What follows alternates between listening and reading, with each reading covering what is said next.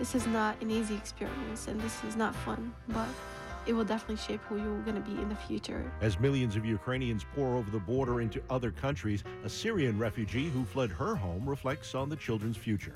It's Friday, March 18th. This is WBUR's All Things Considered.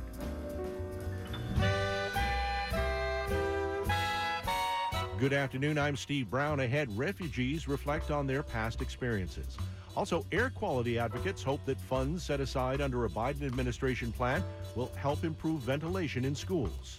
Creating healthy learning environments is really connected to health and academic performance. But many schools face major challenges in making those upgrades. And marking the 100th anniversary of the first bat mitzvah in the United States. It's 4:01. Now this news.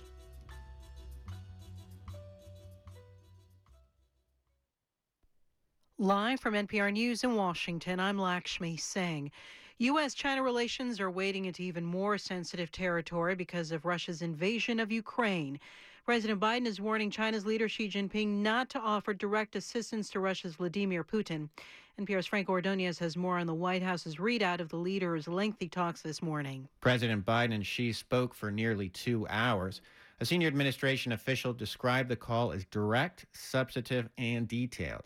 They spent most of their time on the video call speaking about the Russian invasion and the potential impacts it could have on U.S.-China relations.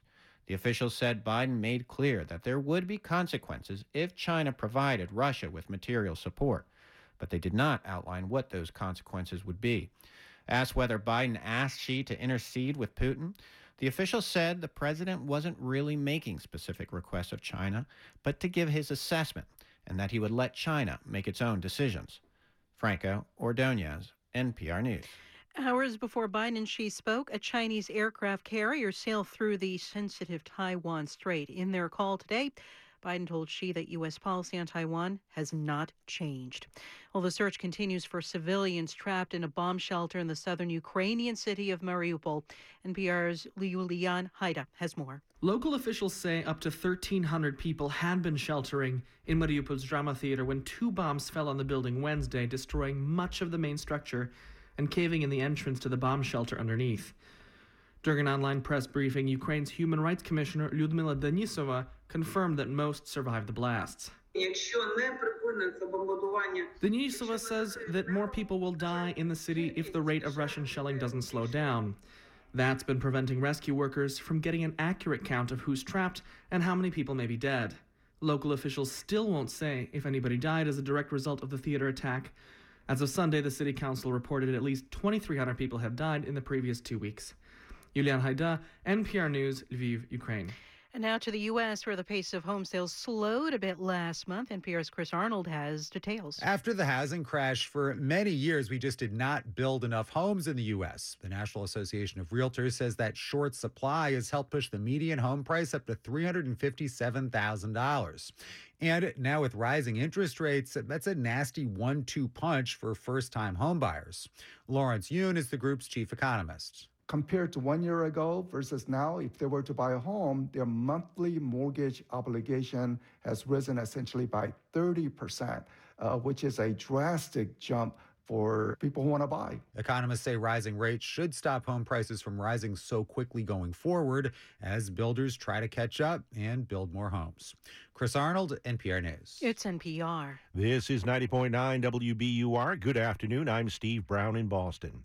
Massachusetts workers no longer have access to state-funded emergency paid time off. The program, established in the coronavirus pandemic, ended this week. WBUR's Lainey Ruxtall has more.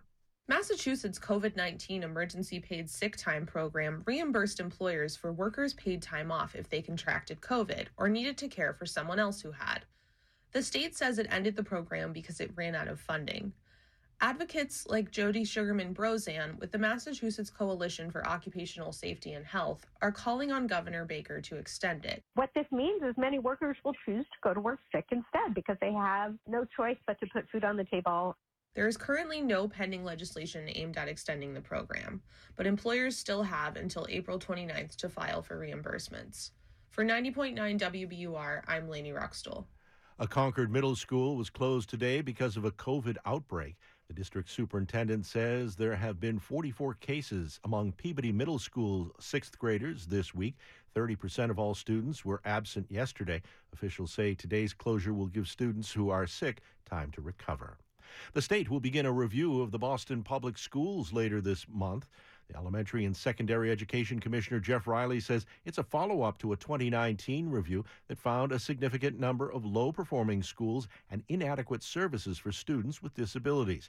State education officials say Boston schools have made some improvements, but that there's still work to be done. New Hampshire's Republican governor says he will veto a congressional redistricting plan approved in the GOP-controlled legislature. The new plan would tilt the state's first congressional district, now held by Democrat Chris Pappas, toward Republican candidates. It would move some Democratic-leaning cities into the second district and move Republican towns into the first. Governor Chris Sununu says the map is not in the best interest of the state. Sports, the Red Sox and the Rays are playing in spring training baseball this afternoon, and in the bottom of the ninth, it's tied 6-6. In the forecast, increasing clouds tonight. The lows will be around 47 degrees. Showers with some thunderstorms possible tomorrow. The highs will be around 57. Partly sunny and breezy on Sunday, a high of 61. Right now, 74 degrees in Boston. We're funded by you, our listeners, and by Fisher Investments. Fisher Investments is a fiduciary, which means they always put clients' interests first. Fisher Investments, clearly different money management. Investing in securities involves the risk of loss. From NPR News, this is All Things Considered. I'm Juana Summers. And I'm Mary Louise Kelly. Nida Al-Jabaran has been watching the news out of Ukraine. The scenes of families pouring over the border, more than 3 million since the Russian invasion began 3 weeks and 1 day ago. I see myself in these kids. I went through this. I exactly feel your pain. I know how that feels. And I really hate to see other family leaving home, maybe leaving part of their hearts in there. Nida fled her home in Syria when she was just 13. So she has an idea of what's next for Ukrainian kids whose lives have changed forever in an instant. This is not an easy experience and this is not fun, but it will definitely shape who you're going to be in the future, and it will definitely teach you a lot. Nida is one of 3 people I talked with this week about the experience of being a refugee, what it feels like, how it shapes you. I'm Viet Thanh Nguyen. He fled Vietnam when he was 4. He's now an author and professor. My name is Nida Al-Jabaran. We heard from her a moment ago. She left Syria as a 7th grader. My first name is Maiwand, and my last name is Basiri. A translator who'd worked for U.S. forces. He flew out of Kabul with his wife and son hours before the Afghan government fell to the Taliban. He loved his life there, he told me. My life was simple, beautiful life. I had a beautiful family. Simple is the same word Nida used to describe her life in Syria. It was very simple. Me, my parents, and my siblings lived outside of a village surrounded by olive trees. We would walk to school every day. It was very simple, peaceful life. Viet doesn't remember much about his life in Vietnam, but there are things that nearly 50 years later stay with him. I'm not even sure that they're real, but the fragments I have are all actually mostly related to war, like meeting an American soldier bouncing on his knee, or thinking I've seen a tank in the streets with North Vietnamese soldiers on it because our town was the first one captured in the final invasion of 1975. For many Ukrainians right now, the decision to flee has been abrupt. One day you're safe, the next you're not. We heard that sudden urgency in the stories of each of the people we talked to, including Maiwand. Tell me about the day that you left. It was very chaotic because before leaving Afghanistan, I did not want to actually come to America because I always thought that, life is not easy, especially starting everything from scratch. But provinces were falling and areas were taken over by the Taliban. So me and my family decided that I could be an easy target because I worked so long for the American forces. But we did not know that it's going to happen so fast. Even when I got to the airport, I did not know that after 24 hours, everything will collapse. So did you know when you left that you wouldn't be going back, at least for a long time? No. I always thought, in the back of my mind, I always thought that there's a bridge that connects me back to my home country. But when I got to Doha, There, I saw in the news that what's going on in Afghanistan, and that moment I thought that that bridge that connects me back to my home country is destroyed for now. And you saw that where? On a TV in the airport or where? Yes, at the airport, I was waiting to get to another flight from Doha to DC. And at the airport, I did not have a phone to call back my parents, and I panicked. I borrowed someone else's phone, and I called them, and I said, what's going on? I want to come back. I don't want to go with my flight to all the way to DC. And my parents said that don't worry, for right now, nothing is bad. And you're returning back to Kabul. It's not going to affect anything. So the better option would be to go ahead and go to America. So your instinct was, I should go home. I got to get back to Kabul. And your parents were saying, no, go, be safe. Yes. For Nita, it was war, but also a series of tragedies that pushed the family into leaving their home in Daraa, Syria. How did your family decide to leave? My family at first actually did not want to leave until one day my eldest brother got an asthma attack, and so we had to drive him to the hospital.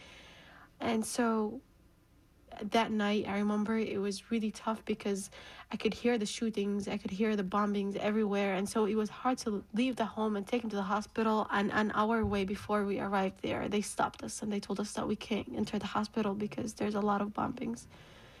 So my brother ended up passing away before he got to the hospital. And then a few months after, my dad also got shot in his leg. And then our neighbor's house got burned out with the people in them. And so at that point, really, my parents were like, yeah, we can see how it's gonna keep going. So oh my gosh. My dad made the decision like the night before we left. And then I just woke up like 4 a.m. and my mom told me, yeah, today we have to leave. So we just took like few clothes with us, and then I remember there was like a van and there was full of people. Like there was already 6 families in there, and we were just all like squeezing in there, and we had to like be covered so no one can catch us. We sneaked out of Syria to Al-Zatari camp. This is in Jordan. Yes. Both Nita and Viet ended up in refugee camps after they left their homes. You arrive, Fort Indian Town Gap, Pennsylvania. This is summer of 1975. What's your first memory there? What do you remember? I remember the barracks, and of course, when you're young and your parents are taking care of you and you're surrounded by other children, it can actually seem like fun, a fun kind of a camp. But of course, that wasn't the reality, and I've certainly seen photographs in retrospect of a time in those camps, and there were lots and lots of people. Our lives were completely displaced. People had lost everything, so the pictures show people just trying to adjust to their new realities when their new realities were really devastating. People who'd lost everything. That's a pretty good description for what Nita's family faced, too, in that refugee camp in Jordan. They gave us like a tent and some blankets, food, and they told us, yeah, this is your new home. And I was like, no way, this is not where I want to live. But I was thankful that I was able to escape out of the war. I was just like, at that point in my life, I was just so sad. I was like, oh, this is it. Like, I left my rest of my families. I left my cousins. I left my uncles. What is this? There's no friends here. There's no family here. But you were safe. Yeah, I think my parents made the right decision. Even the right decisions come at a price. But each of the people I talked to has built a new life. Nita will graduate from Syracuse University in the spring, having studied pre-med. She wants to work with refugees. Maiwand is helping other refugees get settled here in the U.S. with Lutheran Immigration and Refugee Service. And Viet won the Pulitzer Prize for Fiction and is a professor at the University of Southern California. All are settled now, but their identities will forever be tied to being a refugee. And that's on each of their minds as they watch the images of people leaving Ukraine. When I see children are suffering, when I see women and elderly are suffering, it gives me all the images that I have from my own country. And as a human being, wherever we are, if you're in America, if you're in Europe, we should have open arms for the Ukrainians, and we should feel their pain. And I can feel their pain more than anyone else because I come from a country that's been torn apart by war. So I urge people to have respect for the refugees that they arrive and seeking refuge, looking for a safe future. I can only say to them that I feel for them. I've been in their place, and it's a place of terror because you've lost so much, you've left so much behind, and you don't know what the future holds for you. And none of us knows what the future holds for them. But I would say that looking at my own experience among Vietnamese refugees, many of us remain traumatized by what happened, but as a community, we survived and we built new lives, and we are able to tell our own stories and claim our own voices. Part of the story is that not all refugees have been welcomed with open arms. That is something Nita noted. Refugees are refugees regardless of where are they came from or what color is their eyes or how they look. I think all refugees just should receive the same respect and help from anywhere they go to. It shouldn't be like more sad to see Ukraine's refugees than Syrians or anywhere else, because at the end, we're all humans. The task ahead for the humans rushing out of Ukraine is rebuilding their lives, finding a sense of place, of home. I questioned Nita and my wand about that. If I were to ask you, where is home? What would you say? Where's home? Where's home? Home is where you're safe, you're secure, and you're not worried that something's gonna bad happen to your family. That's home. Does America feel like home now? Yeah. Honestly, if we are gonna define home at first, it's the place that provides you with security, it provides you with all the resources that you need to grow up. The refugees leaving Ukraine must look forward to new homes for now, even as the ones they've left behind, the country they've left behind, still call. Nita wrote about that in a poem, and she shared it with me as we concluded our conversation. I set a foot in the street, not knowing why my body needs. My thoughts fight among themselves, bleeding into tears. I don't recognize the look in my grandfather's eyes. He looks as if he's about to face his worst fear. The fear turns into a teardrop. He takes his glasses off, but the tear is stubborn. It refuses to leave his face. يا بيت جدي ضاع المفتاح وبابك بتبكي على اللي راح. Oh, grandfather, our house key is lost, and the doors cry for those who left.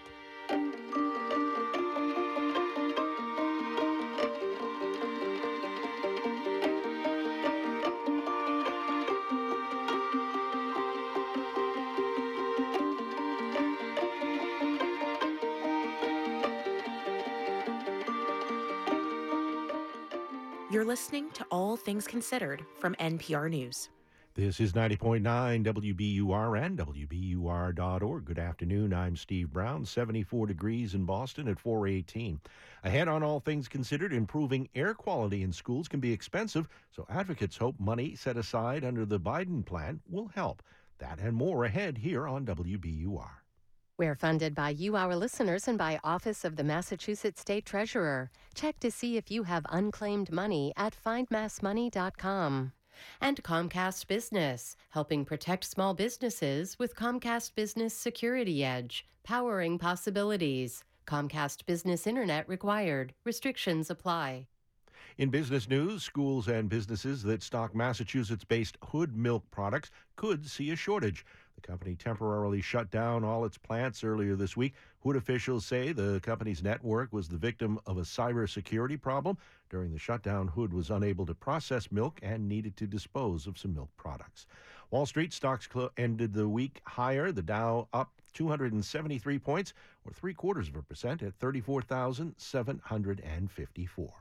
We're funded by you, our listeners, and by Innuendo, providing shading systems for businesses and homes. Their design team can help you find window treatments for light, heat, privacy, and glare issues. Innuendo Natick and Innuendo.com. Turn your old car into new news. Keep the programs you love running by donating your vehicle to WBUR. Details at wbur.org/cars. Coming up this Monday, join us for a conversation with Biplaw Rai and Kwesi Kwa of Comfort Kitchen. a restaurant celebrating food of the African diaspora. Tickets at wbur.org/events. Support for NPR comes from this station and from Indeed, a hiring platform for helping businesses attract, screen, and interview candidates they need to fill all of their job openings. More at Indeed.com/NPR. From Klaviyo, working to help brands deliver personalized email and SMS campaigns that drive revenue and create genuine customer relationships.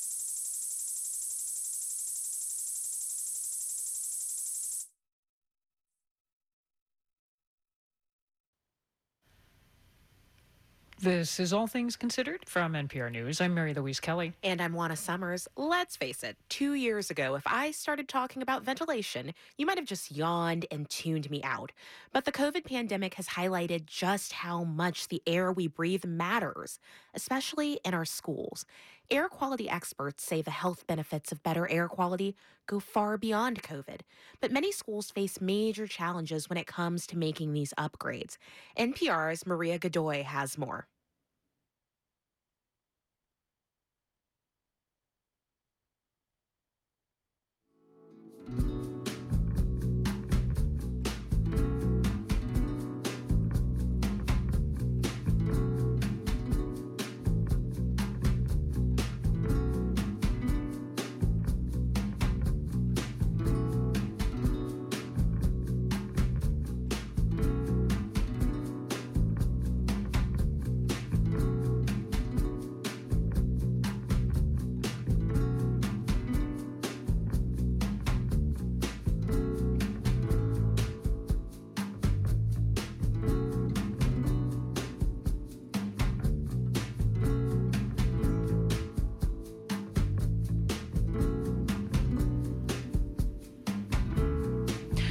All right, having a little bit of technical difficulty, as you can hear, getting that Maria Godoy piece to play. Bear with us 1 second. Nearly with you.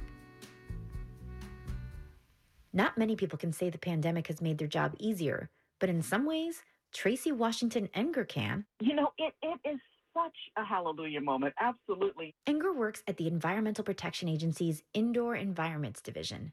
For more than 25 years, she's been fighting to improve the air quality inside of America's schools, because the benefits of doing so are well documented and substantial. When a room is better ventilated, influenza rates drop, the number of asthma attacks go down, reading and math test scores go up. One of the things that has been a real mission for us has been to help schools recognize that creating healthy learning environments is really connected to health and academic performance. But there are lots of competing demands for limited school budgets, and getting school districts to focus on indoor air quality hasn't been easy. Often, she says, it took some kind of crisis. When they found the mold problem, when their asthma rates were kind of going through the roof, then they started to seek out that kind of help with indoor air quality, and they would find it. Then came the COVID pandemic, spread by virus particles that can linger in the air. The key to clearing out those infectious particles? Good ventilation and air filtration.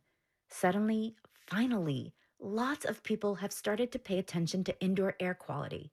And it's about time, says Joseph Allen. He directs Harvard's Healthy Buildings program. The way we design and operate our buildings has been an afterthought for too long. Even though, Allen says, the health and academic benefits of good ventilation in schools have been seen repeatedly in different countries and ages. We see benefits in kindergartners, we see benefits in high schoolers, we see benefits in college students and middle schoolers, every age group. Allen says understanding these wider benefits of better ventilation beyond COVID is vital. I'm a parent. You think about all the things we do to help our kids succeed, but to think that the air quality in their school and other factors like acoustics and lighting are all influencing their performance, but we just don't pay attention to them. It's a gross oversight, and it speaks to our neglect of school infrastructure that has gone on for too long. That's why Allen applauded the new emphasis on school ventilation in the Biden administration's National COVID-19 Preparedness Plan. The plan encourages schools to improve air quality using funds from the American Rescue Plan Act. Anissa Hemming of the Center for Green Schools says 1/3 of all schools have outdated HVAC systems. Some don't even have mechanical systems to bring in fresh air. Surveys conducted by the center find that aging infrastructure has been a major obstacle to improving air quality in schools. We keep hearing the same challenge, which is that school buildings are in bad shape. And so they need, in some cases, pretty major renovations in order to implement some of these recommendations. But that kind of work takes months of planning. There's no clear data on how many schools have made ventilation upgrades so far. But the EPA's Tracy Enger says interest in the agency's guidance for schools has soared in the past year. Finally, she says, people are coming to the mountain. What we are seeing is this moment turning into a movement for improving indoor air quality in schools and creating healthier learning spaces. A February analysis found school districts already have plans to spend more than $4 billion in federal relief funds for HVAC upgrades. While that's just a fraction of the spending needed to get schools in good condition, many agree it's a step in the right direction. Maria Godoy, NPR News. Dom DeMarco, founder of the beloved Brooklyn pizzeria Di Fora, has died at the age of 85. Emily Lang of member station WNYC talked to local pizza makers about his legacy. Dom DeMarco immigrated from Caserta, a small province in Italy known for its lush palace gardens. In Brooklyn, DeMarco created his own royal garden of basil in the windowsill of the pizza shop he opened in 1965. He snipped sprigs of basil on top of almost every pizza with a swig of fragrant olive oil from a can that looked like something you would water flowers with. The way the sun would come through the window and it was just him back there, and whether it was like a basil plant in the window or a pepper plant. That's Mark Iacono, a pizzaiolo and founder of Lucali, an acclaimed pizza joint in Carroll Gardens. Iacono represents the feelings of a lot of pizza aficionados. Robert Sietsema is a senior food critic at Eater New York. He says DeMarco changed the landscape for an industry of mainly immigrant-run neighborhood slice joints. That sort of pizza parlor arose in the 1950s, often started by people that were either refugees from the Second World War or had been servicemen. All over Brooklyn in particular, pizzerias were established on pretty much every block, and nobody even paid attention to them. Sietsema says up until a few years ago, DeMarco made every pie, taking each one out at least 3 times to turn them and gradually top them with buffalo mozzarella. He began to popularize it, and pretty soon people from all over the city were coming to taste his pizzas. Nick Baglivo is a manager of La Industria Pizzeria in Williamsburg. He says he had a near religious experience at Di Fora when he was a teenager. I remember as a kid, my cousin took me there when I was like 12, 13 years old. We waited online. I got to see him and I got to eat his pizza, his sauce, fresh basil, olive oil, and like Parmesan on the pizza. But DeMarco's contribution goes far beyond that crispy bite of charred thin crust, even for pizza makers who've never tasted it themselves. Nicole Russell runs Last Dragon Pizza. Give that man his flowers, like a bouquet of basil, like a bouquet of flowers. And don't forget the fragrant olive oil. For NPR, I'm Emily Lang in New York.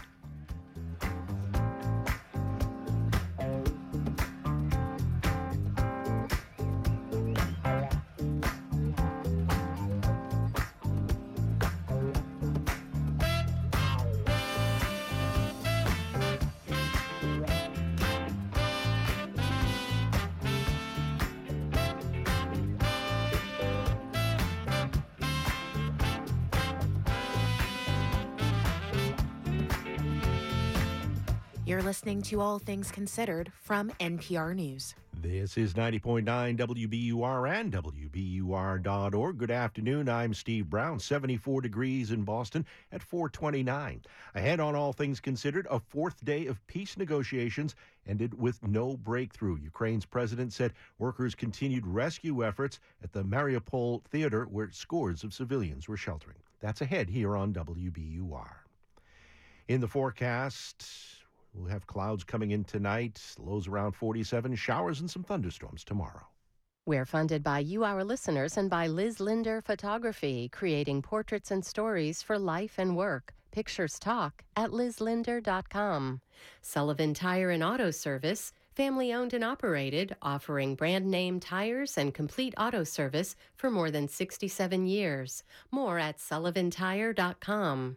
And Point 32 Health Companies, Harvard Pilgrim Healthcare and Tufts Health Plan, a wide range of benefits to meet the needs of every member through employer, individual, and family coverage.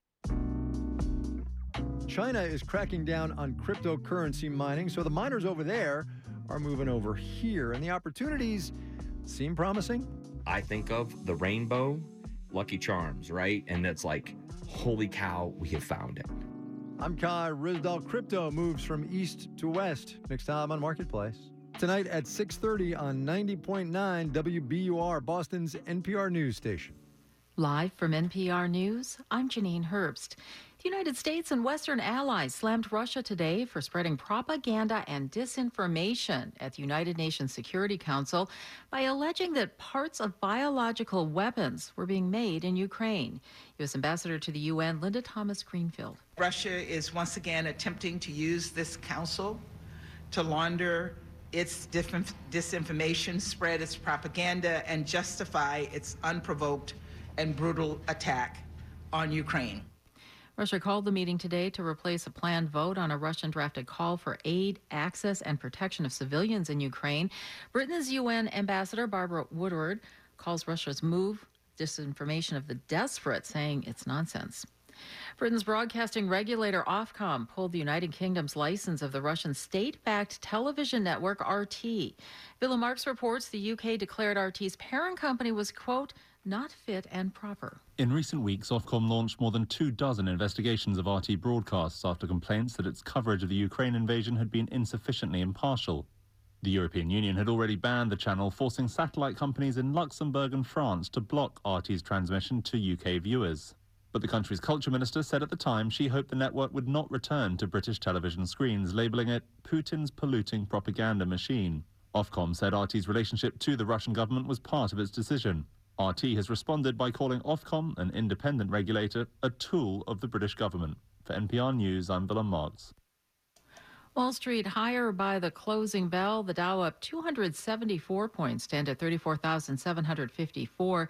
The Nasdaq gained 279 points to end the day at 13,893. That's up just over 2%. And the S&P 500 up 51 points to end at 4463. You're listening to NPR News. This is 90.9 WBUR. Good afternoon. I'm Steve Brown in Boston. The outdoor dining program in the North End will get off to a late start. The city planned to begin allowing North End restaurants to have outdoor seating on April 8th, but the city has delayed the start in that neighborhood until May 1st. And last night, the city announced that residents there will have to pay a $7,500 fee to host outdoor dining. Bob Luz of the Massachusetts Restaurant Association says the fee came out of nowhere. North End community, and I would say rightly so, is very up in arms that 2 weeks before they're getting ready to open, they find something like this out. The city says money from the fee will be used to offset problems associated with outdoor dining. It has formed a committee to oversee how the money is spent.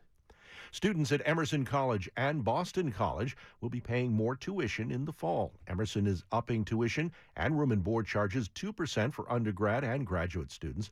At Boston College, those costs are going up over 3.5% for undergrads. Both schools say they are expanding financial aid. State wildlife officials have been testing deer shot by hunters in the state for COVID-19. And new figures show around 15% of the deer sampled have tested positive for antibodies, indicating that they had the illness at one point. State deer and moose biologist Martin Feehan says the testing is designed to see if the coronavirus might mutate in the animals. He says another focus is to try to determine how deer contracted the virus. We collected our samples the first week of December predominantly, and at the time, the Delta variant was the most common variant within the human population. And with the results, when they sequenced some of the nasal swabs from the deer, they found the Delta variant. He says there is no evidence that the virus can be transmitted to humans through the consumption of venison. Massachusetts Senator Ed Markey is introducing legislation to build a reliable electrical grid that can deliver clean energy. Markey says the power line system will supply parts of the country that need better access to renewable resources, lower costs, and support innovation. Senator calls it a significant step toward supporting electric-powered vehicles and buildings. In the forecast, increasing clouds tonight. The lows will be around 47 degrees. Showers with some thunderstorms possible tomorrow. The highs will be near 57. Partly sunny and breezy on Sunday. The high around 61. Sunny and windy on Monday. The highs will be around 55 degrees. On Tuesday, it should be sunny. The highs will be around 51. Right now, it is 74 degrees in Boston. This is 90.9 WBUR. Support for NPR comes from this station and from Aspiration, working to help people combat climate change with a credit card that lets them plant a tree with every purchase. One card, zero carbon footprint. Aspiration.com/credit. Aspiration Financial, LLC. And from Easy Cater, committed to solving food for today's workplaces, from sales meetings to employee lunches. Online ordering from more than 80,000 restaurants. Corporate food solutions at easycater.com. From NPR News, this is All Things Considered. I'm Mary Louise Kelly. And I'm Juana Summers. There was more bloodshed in Ukraine today as Russian forces struck targets in the capital Kyiv, as well as cities in both the eastern and western parts of the country. A fourth day of peace negotiations ended with no breakthrough, and Russia, for the first time, directly struck the western city of Lviv, hitting a military building next to the airport. NPR's Eric Westerveld has the latest. Russian forces on the ground continue to make little or no headway, especially in the capital Kyiv in the face of strong, ongoing Ukrainian resistance. But Russian missiles and artillery continue to wreak deadly havoc. The mayor said shelling and mortar rounds hit parts of the capital, including a neighborhood close to central Kyiv, wounding at least 19 people. In Kharkiv in the east, the Ukrainian government says 10 people were killed in an attack on an apartment complex. And Mariupol in the southeast is now a devastated city. Father Rostislav Sprynyuk, a Ukrainian Greek Catholic priest, just escaped Mariupol after enduring weeks of shelling, hardship, and horror.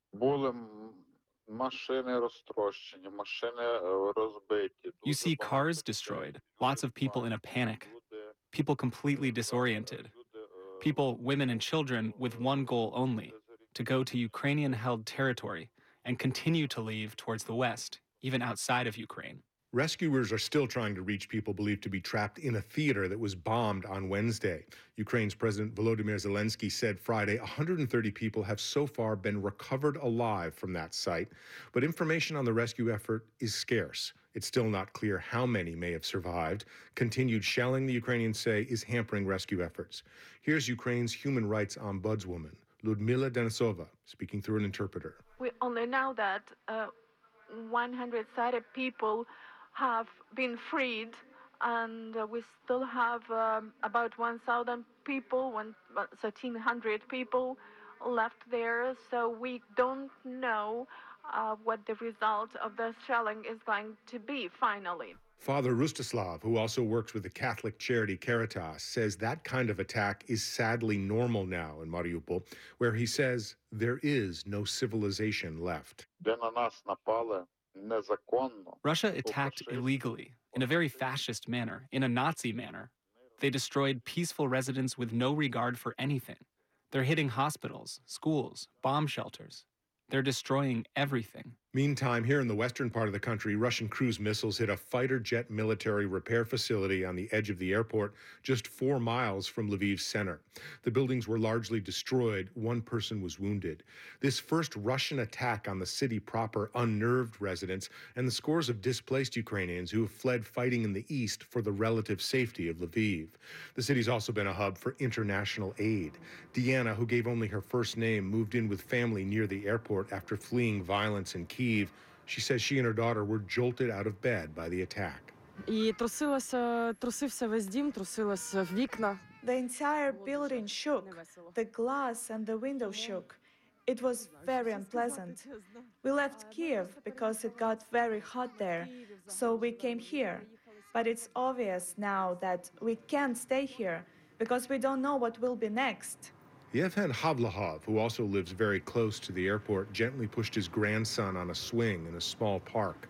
He said he was awoken by screams from family members as the apartment shook. We all heard the explosions, and I heard screaming in the room next door, and that's when we all ran into the bomb shelter. Halahov says he has no plans to move, but Deanna, pushing her distraught toddler in a stroller, says she's now contemplating joining the more than 3 million Ukrainians who've already left. Her husband's back in Kyiv fighting. What can we do, Deanna says anxiously. We don't know what will fall on our heads next time. Eric Westervelt, NPR News, Lviv, Ukraine. In the Arab world, Lebanon has the fastest growing proportion of senior citizens compared to any other country. And one Lebanese institution wants to make sure people get the most out of their later years. People like Suma Rifai. I have two kids. You can say that I'm a certified mom. 2 kids she's raised on her own. She also takes care of her aging parents and 2 dogs. To be honest with you, the thing is that I've always wanted to go for a higher education. When Rafai was in her late 40s, she applied to a university for older people called the University for Seniors in Beirut. That's where she lives. And I was shocked because they refused my application. They said, you're too young to join us. So she waited a few years and joined at the age of 53. That's Rafai speaking Arabic in one of her classes. I was always saying, okay, learning now at this age, I cannot do this. But it turned out it gave me hope. It's really giving me the push. The University for Seniors is for students ages 50 and up. And I am going to bite my tongue and try not to take issue with the characterization of 50 years old as senior. Maya Abi Shaheen, who manages the program, says the vision is to portray a positive image of aging. One where older adults remain active and engaged as they age, active mentally, physically, and socially. Prior to the pandemic, classes were held at the American University in Beirut. On campus, seniors rubbed shoulders with college-age students. Now, that mingling happens online during lectures. You have music and art, you have travel, talks about countries. That's Jacques Akmekci, who's 77 years old and a student. He says it's fun. Sometimes, you have parties. Every other week, we have, a Zoom party. Oh, yeah. Parties in class, Zoom parties in class. Well, Ekmekci was a civil engineer for 50 years. It gives you a real space for growth in certain areas that you never thought of. It's also been space for growth of his social life, especially since he's been laid up at home after back surgeries. Sometimes you find people that you haven't seen them for ages and you interact with them, you talk with them afterwards. Meanwhile, Suma Rafai can't wait to talk in person back on the American University campus. I believe it's a must for the new generation to see us on campus. For them, they have to see that the hope is there. The hope, says Rifai, is that no matter how old you are, you can always be a student.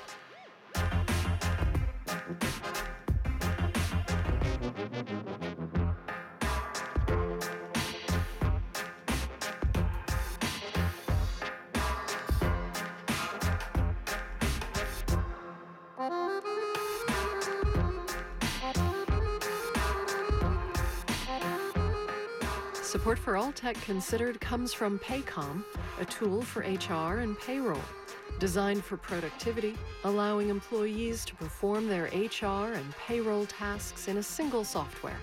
Learn more at paycom.com/radio. And from C3AI. C3AI software enables organizations to use artificial intelligence at enterprise scale, solving previously unsolvable problems. C3AI is enterprise AI.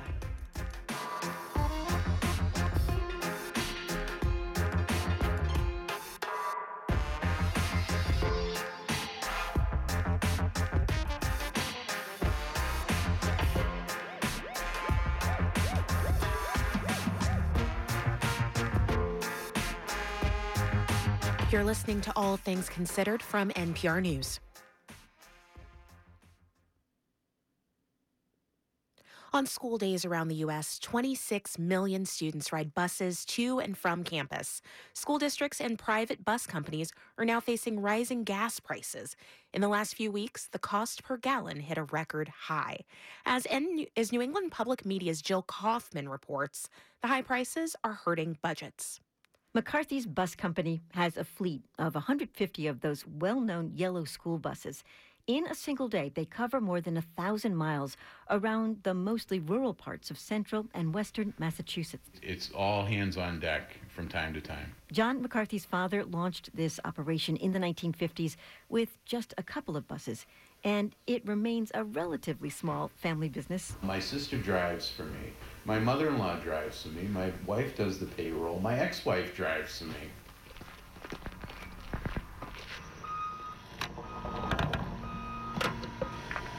And daily, someone is at the pump.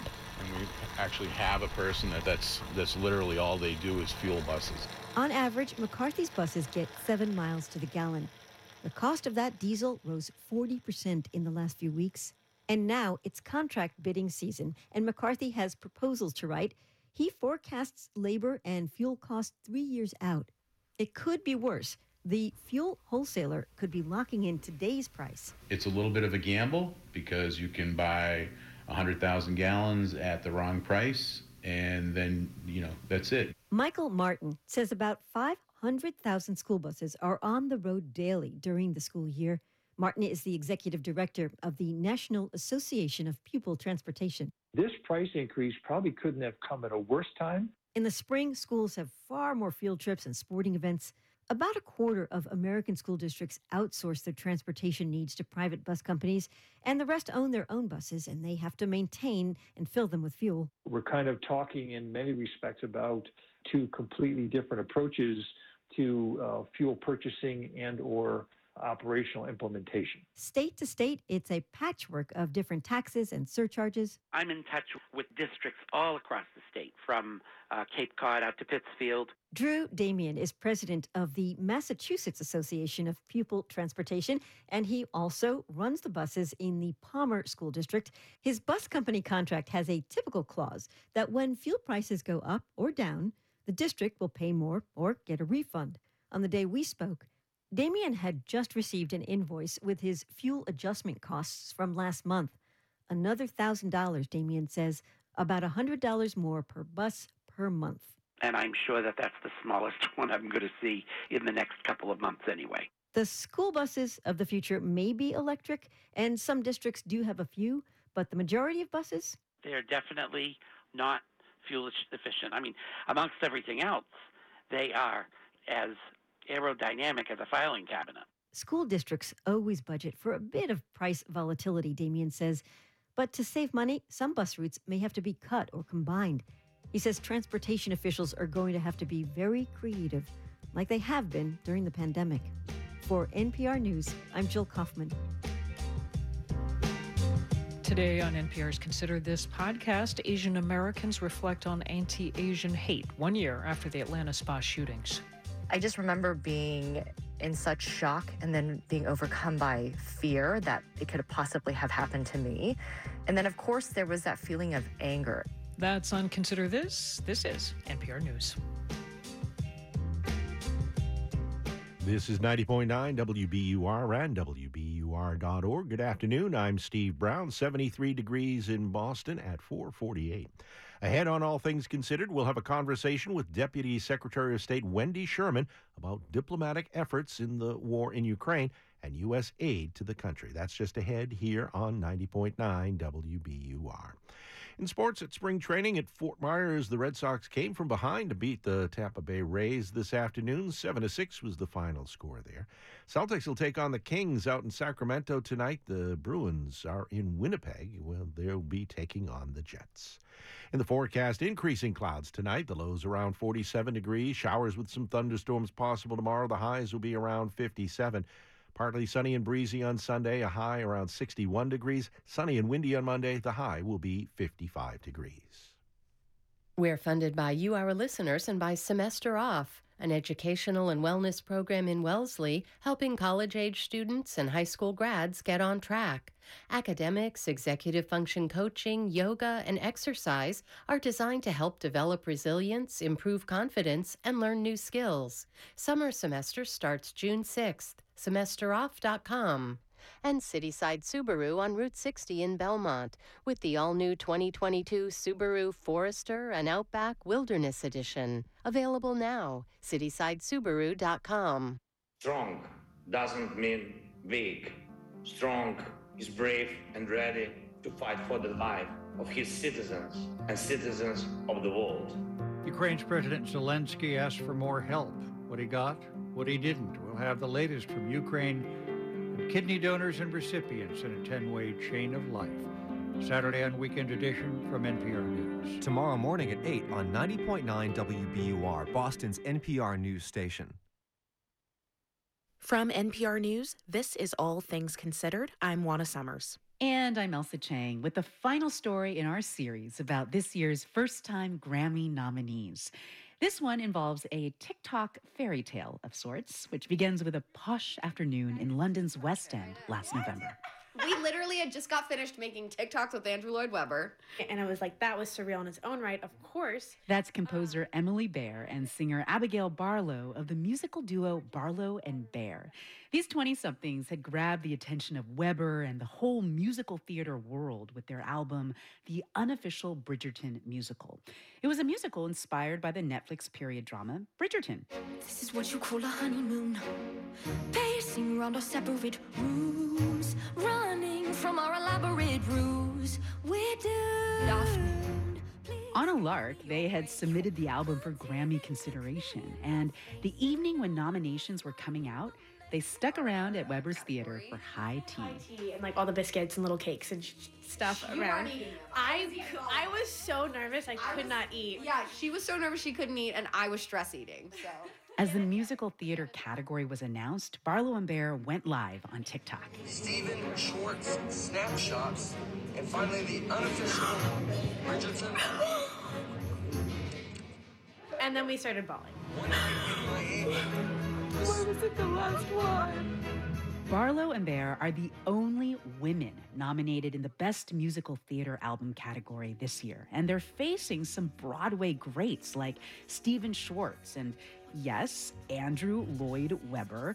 Their album, it's also unique because they composed many of the songs live on social media, with fans offering and running commentary during the hours-long live sessions. Nothing but a whisper, it's a shout, it's a buzz about the time, nothing like a scandal. We wanted to see how the magic happens, IRL. So we met Abigail Barlow and Emily Baer at their shared studio in Baer's apartment in central Los Angeles. What key's it in? Colored in green, gilded in gold. I love it. I feel like I'm living in a musical right now. My life is a musical these days. I guess I have to be a lady, smiling and waving, constantly obeying. I guess I Okay. So Bridgerton, this Netflix show, it comes out around Christmas of 2020. People, they just like get addicted to this show almost immediately. I was gonna ask, did you guys get drawn in immediately? Yes. I mean, we are quite literally the target audience. Yeah, I think everybody just got so into it because it was a departure from the world we were living in at the moment, which was really not about getting together. It was very lonely. Also, like the previous year and a half for Abigail and I, like just career speaking was rough. What do you mean?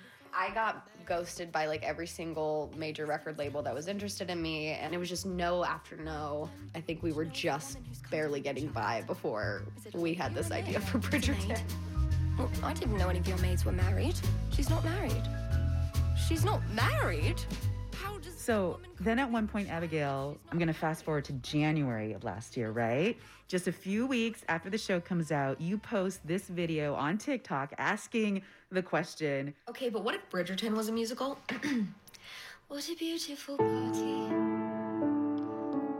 Were you actually serious at that point? I really just wanted to write a song. I was actually experiencing writer's block for like 3 or 4 months before I wrote that song. And when I watched Bridgerton, there was an overwhelming feeling. It was perfect for stage. A lot of drama, escapism, a character for everyone to relate to. And so I was half serious. I was like, if people like this idea, maybe it'll be a TikTok series. Maybe I'll do it for more than one character. But honestly, it was just a songwriting challenge to put myself in someone else's shoes, even if that wasn't a make-believe character. When we were writing the opening number, we watched that opening scene so many times because it's theatrical. It's so theatrical. We're dancing in the same room. We had like a moment we wanted to write about in the show, so we kind of watched that moment, and then we were sort of playing around with different ideas. I mean, when we were writing this, we were going live every day on TikTok and Instagram, and where they could literally just see everything that we're doing in real time. So, like, are you literally watching the live video feed and the comments coming through? Yeah. It was like almost like we were workshopping instantly. Yeah. They With did a not. sea of strangers. Yes, exactly. Like they did not hold back when they didn't like something either. Yeah, and I mean, I think a lot of the times we have sort of a melody that we like, and we're kind of going back and forth on the lyrics to just make something that sounds right, that feels good to sing. So like I knew we had the da da da da da da da da, and then we sort of started working on the lyrics with the audience and kind of workshopped a bunch of them. Let's just escape into the paintings, colored and still. Into the green and the gold. Colored and green and... Because I knew he'd be the artist and I'd be the brush. And then we were like, when someone said gilded and or something I don't remember exactly what they said, but something along the lines of that. Colored in green and gilded in gold. Ooh. Covered in green and gilded in gold. Colored in green and gilded in gold. That's cool. Yeah, that is cool. Because we were thinking, wow, these two people obviously have such tension right now and they want to be with each other, but they can't. And so they could if they escaped into one of these beautiful paintings and like lived in this dream world that doesn't exist. Yeah. Colored in green, gilded in gold. When we're alone together. You see all this art in the world, but no one really kind of pulls that curtain back. And a lot of people don't know what it means to write a song and what it means to develop a project or, all of the above. And so I feel like just showing every bit of the process, including the ugly bits, was interesting to people. I mean, I'm thinking maybe there are some musical theater fans of a certain generation that would turn their noses up at some musical on TikTok. Sure. And they would say that a lot is actually lost because it's not on a real stage in a theater with actual human audience members watching you. What would you say to those critics? I'd say that musical theater is a very classically gate-kept art form. It's very expensive to go to a Broadway show. It's like $200 a ticket. And so it might not be the same as being on a stage, for sure, but it is definitely exposing a younger audience to a different kind of music and a different kind of storytelling, and I think that's important. I walk past the doors and the corridors where they grew. Well, do you hope to see the unofficial Bridgerton musical on an actual stage one day? Duh. That's the dream. We've got so many stories to tell together, so, this is not the last you'll see of Barlow and Bear, and it won't be the only thing, if it is on a stage, that we'll have on a stage. Balancing the scales. I take the best. You're listening to All Things Considered from NPR News. Support for NPR comes from this station and from Avast, a global cybersecurity company with more than 435 million users. Avast is dedicated to helping people take control of their safety and privacy online. Learn more at avast.com. From Procter & Gamble, maker of Metamucil, a fiber supplement containing psyllium, a plant-based fiber for trapping and removing waste in the digestive system, designed to be taken every day. More at metamucil.com. And from Drexel University, whose cooperative education program lets students explore a future career, build a resume, and earn a salary before graduation. More at drexel.edu/ambitioncan'twait. This is 90.9 WBUR and WBUR.org. Coming up the next hour of All Things Considered, Deputy Secretary of State Wendy Sherman talks about diplomatic efforts in the war in Ukraine and U.S. aid to the country. That's just ahead here on WBUR. In the forecast, increasing clouds tonight. The lows will be around 47 degrees. Showers with some thunderstorms possible tomorrow, the high near 57. Partly sunny and breezy on Sunday. The highs will be around 61 degrees. Sunny and windy on Monday, a high of 55. Right now, it's 73 degrees in Boston. This is WBUR. I'm Ideas and Opinion Editor Chloe Axelson, and this is 90.9 WBUR FM Boston, 92.7 WBUA Tisbury, and 89.1 WBUH Brewster. Listen anytime with our app or at WBUR.org. WBUR, Boston's NPR news station. I have tens of thousands of dollars in savings, and it feels like it's nothing. It doesn't matter. The Federal Reserve is raising interest rates, making it more expensive to borrow money in many ways. Those trying to purchase a house may feel the squeeze. It's Friday, March 18th. This is WBUR's All Things Considered. Good afternoon. I'm Steve Brown. Also ahead, we'll have a conversation with Deputy Secretary of State Wendy Sherman about diplomatic efforts in the war in Ukraine and U.S. aid to the country. New research shows the chances of getting long COVID are lower for those who have been vaccinated. And March Madness, the NCAA's men's and women's basketball tournaments, returns to normal as fans are back at full capacity. But the celebration may be tempered by sobering world events. It's 5:01. Now this news. Live from NPR News in Washington, I'm Jack Speer. The U.S. ambassador to the United Nations says Russia is using its position on the Security Council to spread lies and disinformation.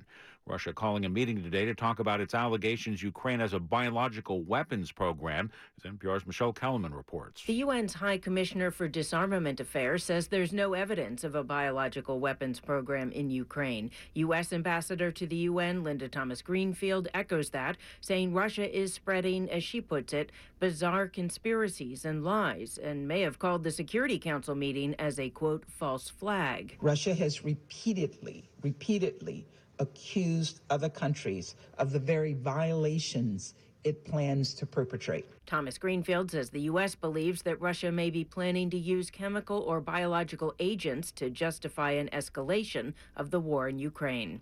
Michelle Kellerman, NPR News, the State Department. Russian President Vladimir Putin appeared at what is being described as a large rally in Moscow, where he praised his country's troops as they continue an increasingly lethal assault against Ukraine. Some 200,000 people were reportedly in attendance at a stadium today, marking the 8th anniversary of Russia's annexation of the Crimean Peninsula. Russian forces continue to pound the Ukrainian capital, Kyiv, and launched a barrage of missiles on the outskirts of Lviv today. The nation's top infectious disease expert is warning the U.S. could see another increase in coronavirus infections because of an even more contagious version of the virus. NPR's Rob Stein has more. Dr. Anthony Fauci says the more contagious strain of Omicron is already fueling surges in Europe, including the UK, which often foreshadows what happens in the U.S. So I would not be surprised if in the next few weeks we do see either a plateauing or even a rebound and slightly go up. That is entirely conceivable. Fauci cautions, however, that a new surge is not inevitable, but people should remain vigilant and be prepared to start wearing their masks again if a new surge does erupt. Rob Stein, NPR News. With a backlog of unloaded container ships at the ports of Los Angeles and Long Beach easing, the White House nonetheless has announced a new program called FLOW. It stands for Freight Logistics Optimization Works. Transportation Secretary Pete Buttigieg says it's a reminder the U.S. cannot always rely on foreign partners to deal with global trade issues. We're always going to trade with different partners around the world, but I think it's clearer and clearer that we become too dependent on some of the ups and downs of what can be happening half a world away. Buttigieg making his remarks on NPR's Here and Now today. The Transportation Secretary says data sharing can help in terms of easier movement of goods. Stocks gained ground at week's end. The Dow up 274 points today. The Nasdaq rose 279 points. This is NPR. This is 90.9 WBUR and WBUR.org. I'm Steve Brown in Boston. The Federal Reserve made it a little more expensive to borrow money this week and will likely keep doing it so this year. How's that going to affect the hot housing market here in Massachusetts? Experts say not by much. Here's WBUR's Yasmin Emmer. Dawn Raffini is the president of the Massachusetts Association of Realtors. She says, if anything, she's expecting an even more competitive housing market as the weather gets warmer. As buyers hear the news that interest rates are rising, anybody that was on the fence will usually try to get into the market now before the rates get too high. Raffini says it's usually an either-or situation between lower interest rates and lower home prices. In a state with low housing inventory, you're highly unlikely to get both. For 90.9 WBUR, I'm Yasmin Ammer. A state-funded emergency program for COVID-related sick leave has expired. The temporary measure allowed employers to be reimbursed by the state for workers' time off due to COVID-19. Labor advocates are calling on lawmakers to allocate more funding to continue the benefit. Less than a year after it was signed into law, the New Hampshire House has voted to repeal the state's paid family leave program. Backers of the repeal say it is no longer needed because private insurance companies have similar plans. Opponents of the repeal say those private insurance plans make paid family leave exclusionary because the plans are too expensive for low-income residents. The proposal now heads to the New Hampshire Senate. Burlington-based Everbridge is teaming with Amazon Web Services to provide communications platforms for humanitarian efforts in Ukraine. The platforms will be free and give volunteer organizations, charities, and other organizations a reliable means to communicate through voice messaging, email, and other digital means. The platforms are alternative to the internet and phone services, which have been unreliable since the start of the Russian invasion. In the forecast, increasing clouds tonight. The lows will be around 47 degrees. Showers with some thunderstorms possible tomorrow. The highs will be around 57 degrees. Partly sunny and breezy on Sunday. The highs will be around 61. Right now it's 72 degrees in Boston. This is 90.9 WBUR. We're funded by you, our listeners, and by Progressive Insurance, where drivers can compare direct rates using Progressive's rate comparison tool at progressive.com or 1-800-PROGRESSIVE. Comparison rates not available in all states or situations. From NPR News, this is All Things Considered. I'm Juana Summers. And I'm Mary Louise Kelly. Russia's attack on Ukraine is expanding. Until recently, the city of Lviv, that's western Ukraine, had been relatively safe. Then last night, Russian missiles rained down on an aviation repair building at the Lviv airport. That building, which houses Ukrainian MiG fighter jets, is just 45 miles from Ukraine's border with Poland. Meanwhile, separated by thousands of miles, President Biden and China's President Xi Jinping met over a secure video call to discuss the growing conflict. Both of these are developments that Wendy Sherman has been watching very closely from her post as Deputy Secretary of State. We've caught her today at the State Department. Welcome back to All Things Considered. Great to be with you. Let's start with these talks with President Xi. He and President Biden met this morning for almost 2 hours. President Xi, according to China's readout, is reported to have said China doesn't want to see the situation in Ukraine come to this, that China stands for peace. So I'll start by asking, did President Xi make any concrete commitments in that direction, in the direction of using his leverage to stop this war? Look, I'm not going to speak for President Xi. We'll let the comments from the People's Republic of China stand for themselves, however they want to. Those comments didn't show any concrete commitments in that direction, which is why I'm asking you. Well, what I can say is that President Biden made very clear to President Xi Jinping that this was Putin's war of choice. And President Biden made clear to President Xi Jinping that if China provides material support to Russia as it conducts these brutal attacks against Ukrainian cities and civilians, then there will be implications and consequences. Has China already provided support to Russia, either military or economic? Do we know? I'm not going to speak to any intelligence or anything of that nature. I think we have reason to be concerned, and we certainly want to head off any choice that China would make to do so, because this really is a case of an aggressor, Vladimir Putin, and a victim, Ukraine. So what consequences are on the table from the U.S. side if China does support Russia, either economically or militarily?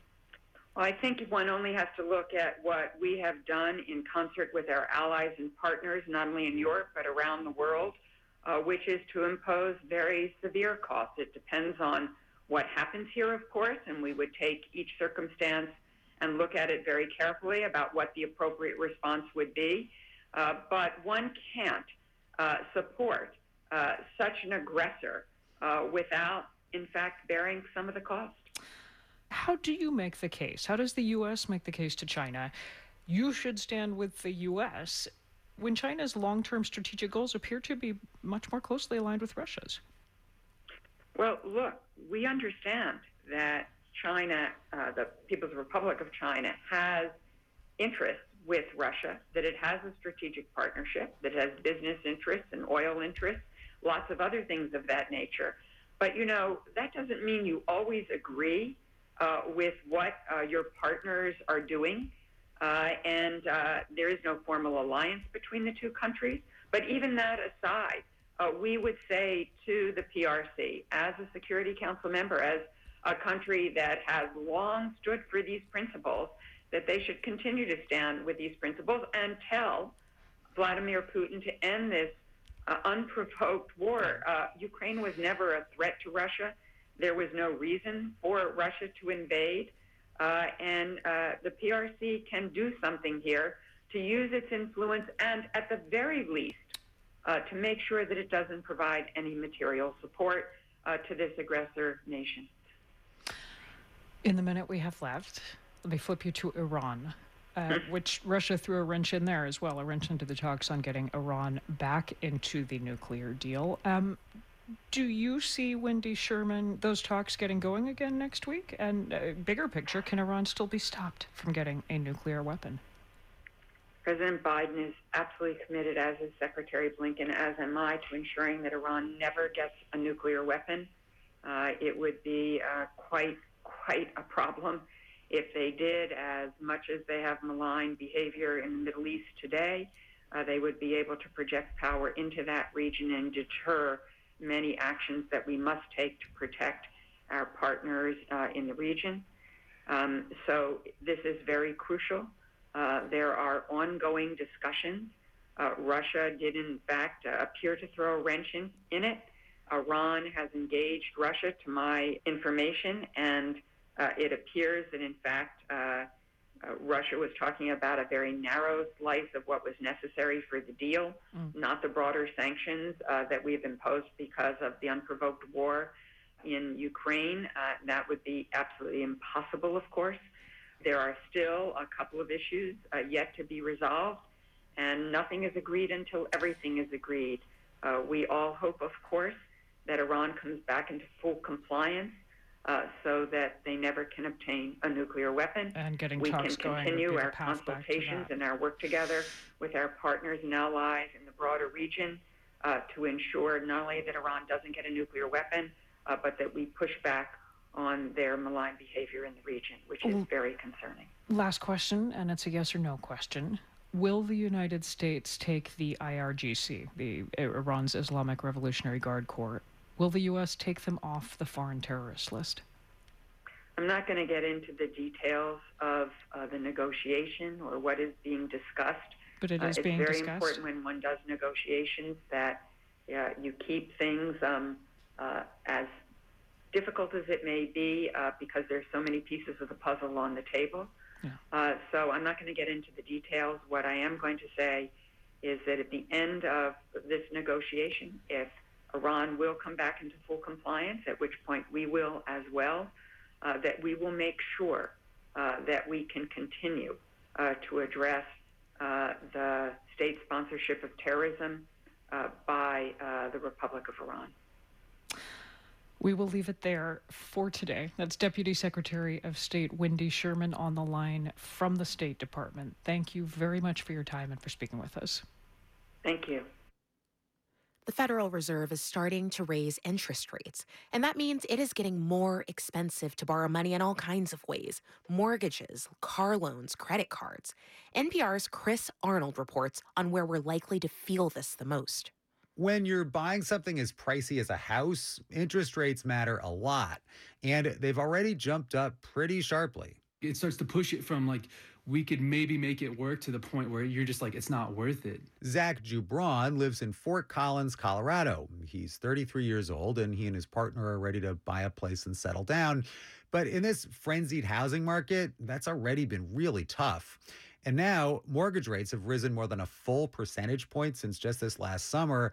On a $450,000 loan, that pushes the mortgage payment up by $325 a month. I have tens of thousands of dollars in savings, and it feels like it's nothing. It doesn't matter. And now that the Fed's raising the interest rates, that just closes that door even more. All this sounds pretty bad, but there are some upsides to rising interest rates. The return on super safe investments like bank CDs, those should be going up a bit.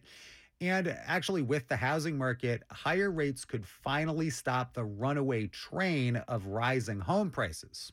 Selma Hepp is an economist at CoreLogic. Higher mortgage rates may be helpful in cooling the housing market, and that may help us bring us back more to some level of normality. And in that case, we won't see so much bidding over the asking price. Don't expect home prices to come down. Hepp says home prices in the U.S. rose by nearly 20% last year. But this year, they're expected to rise by much less, more like 3%. A few years like that could give builders time to catch up with demand and build more homes. Another good thing, too, for people who already own a home. Currently, about 90% of loans are fixed rate loans. So they're protected against rising interest rates. Together, though, U.S. homeowners owe around $300 billion on home equity lines of credit, with those you borrow against the value of your house. Almost all of those have variable rates. And the Federal Reserve is planning to keep raising interest rates to combat inflation all year. Kate Wood follows home loans for NerdWallet. A home equity line of credit, these are really, really, really closely tied to the kinds of moves that the Federal Reserve is making. Your rate is going to go up. But Wood says the Fed has only just started to nudge rates higher, so you still actually have some time to look at your options.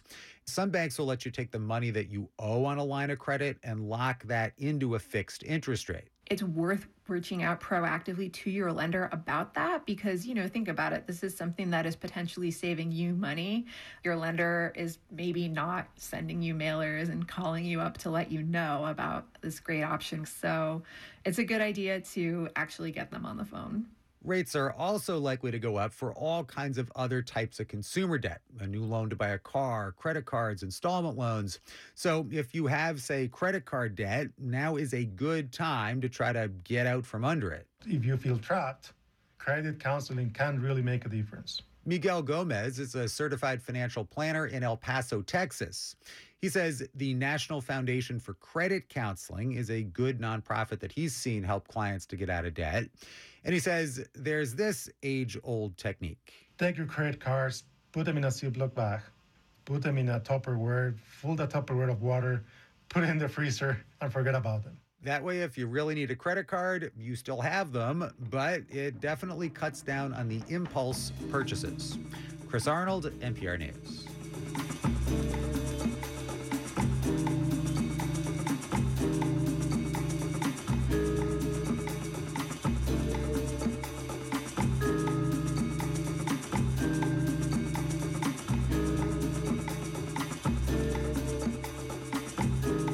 You're listening to All Things Considered from NPR News. This is 90.9 WBUR and WBUR.org. 72 degrees in Boston at 5:18. Good afternoon. I'm Steve Brown. Ahead on All Things Considered, many who are vaccinated against COVID-19 are worried an infection may lead to long COVID. The latest research shows that can happen, but the chance is much lower among those who are vaccinated. That's ahead here on WBUR. We're funded by you, our listeners, and by Sunbug Solar, offering solar and battery storage renewable energy solutions for your home or business. Learn how you can build a resilient future at sunbugsolar.com. In business news, Amazon is ramping up efforts to speed the time of delivery in the Boston area. This week, it opened a new fulfillment center in Bridgewater. It's far smaller than other Amazon warehouses in the area, and it's the first in Massachusetts focused on same-day order fulfillment. The smaller size is designed to enable faster deliveries, sometimes in as little as 3 to 5 hours. On Wall Street, stocks closed the week higher. The Dow was up 273 points, or 0.75% at 34,754. NASDAQ up 279 points, or 2% at 13,894. Marketplace will have all the day's business news at 6:30 here on WBUR. We're funded by you, our listeners, and by H&H, the Handel and Haydn Society, performing Vivaldi's Gloria and J.S. and C.P.E. Bach, April 1st and 3rd at Symphony Hall, handelandhaydn.org. And Comcast, working to build and evolve a reliable network to keep customers connected. Learn more at comcast.com/network. In the forecast, increasing clouds tonight, the lows around 47 degrees. Showers with some thunderstorms possible tomorrow, the high around 57. Partly sunny and breezy on Sunday, the high 61. Right now, 72 degrees in Boston. This is WBUR. Support for NPR comes from this station and from Procter & Gamble, maker of Align Probiotic, a daily supplement to support digestive health, containing a probiotic strain developed by gastroenterologists with 20 years of research. More at alignprobiotics.com. And from C3AI. C3AI software enables organizations to use artificial intelligence at enterprise scale, solving previously unsolvable problems. C3AI is enterprise AI. This is All Things Considered from NPR News. I'm Juana Summers. And I'm Mary Louise Kelly. For many vaccinated Americans, long COVID remains one of the biggest concerns about catching the virus. The fear that even a mild cold could later develop into a lasting, debilitating medical condition. Researchers are now getting a clearer sense of just how likely that is to happen if you're already vaccinated. And so far, the results look promising. NPR's Will Stone reports. The vaccines were created to keep you out of the hospital, not to stop long COVID.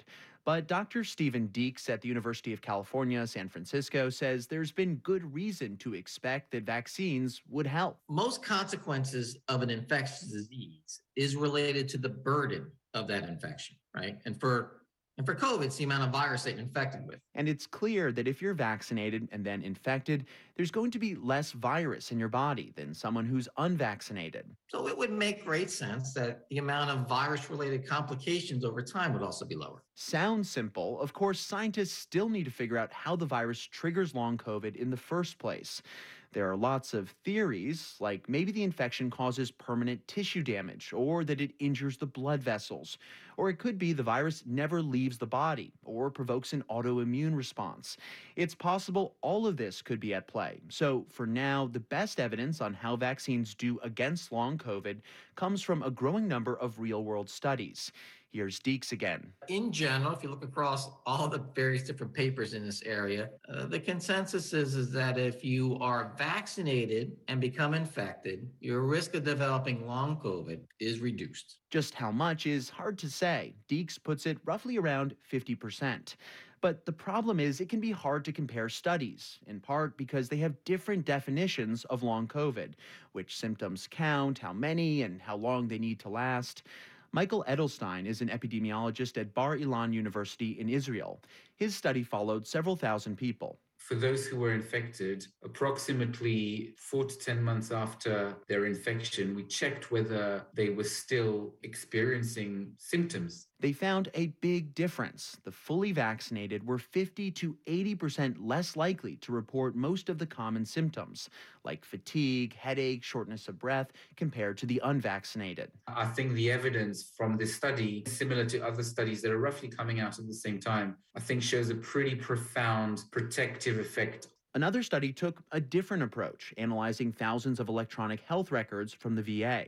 Dr. Ziad Al-Ali of the St. Louis VA says they measured a range of medical problems at 6 months after infection. The risk of long COVID is slightly lower than people who had COVID-19 without vaccination, but it doesn't really go away totally. He says being vaccinated seemed to make the biggest difference in two specific ways. People are having less shortness of breath and less cough, less lingering manifestation in the lungs, and then two, less blood clotting. And he says the lower risk of long COVID was true even for vaccinated people who were so sick they ended up in the hospital.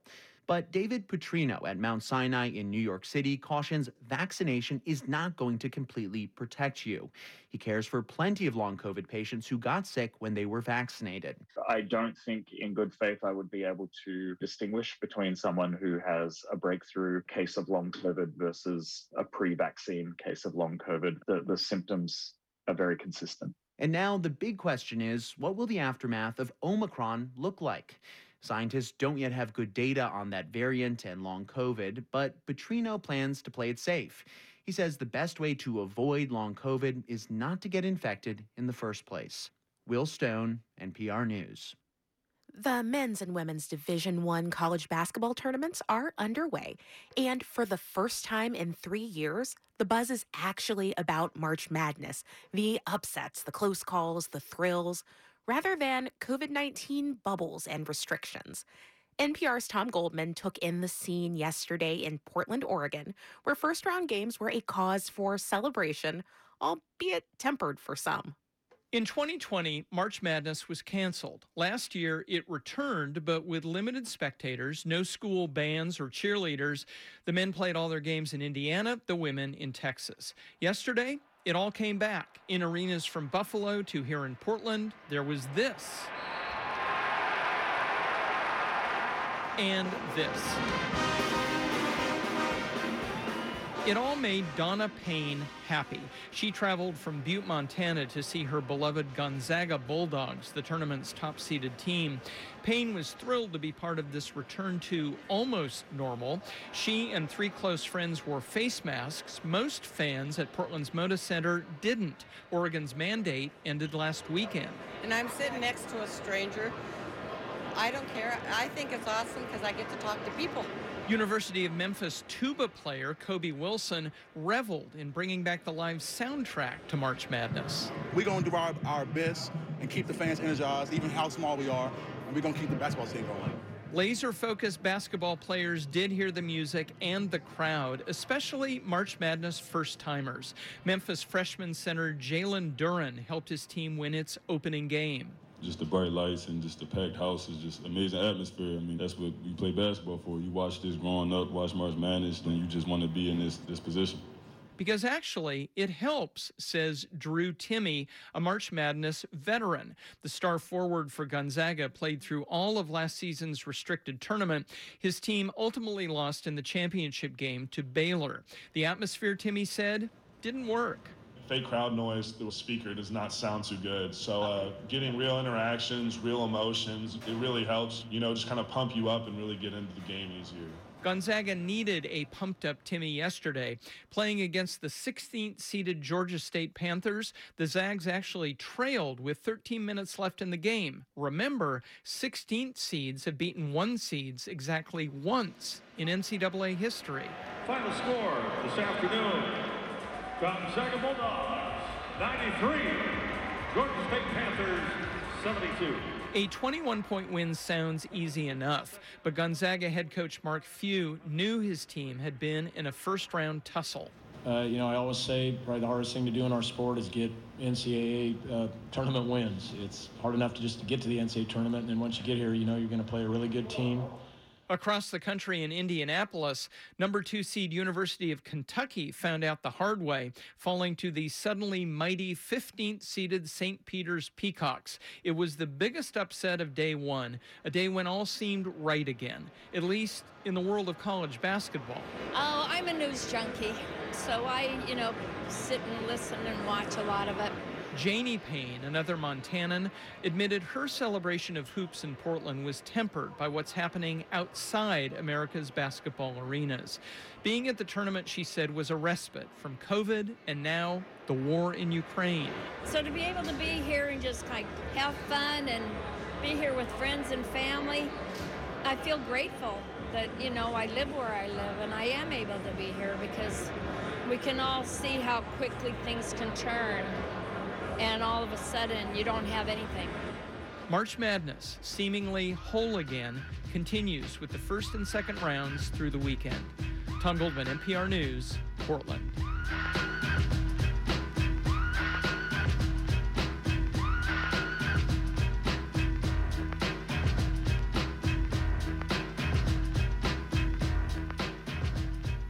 This is NPR News. This is 90.9 WBUR and WBUR.org. Good afternoon. I'm Steve Brown. 71 degrees in Boston at 5:29.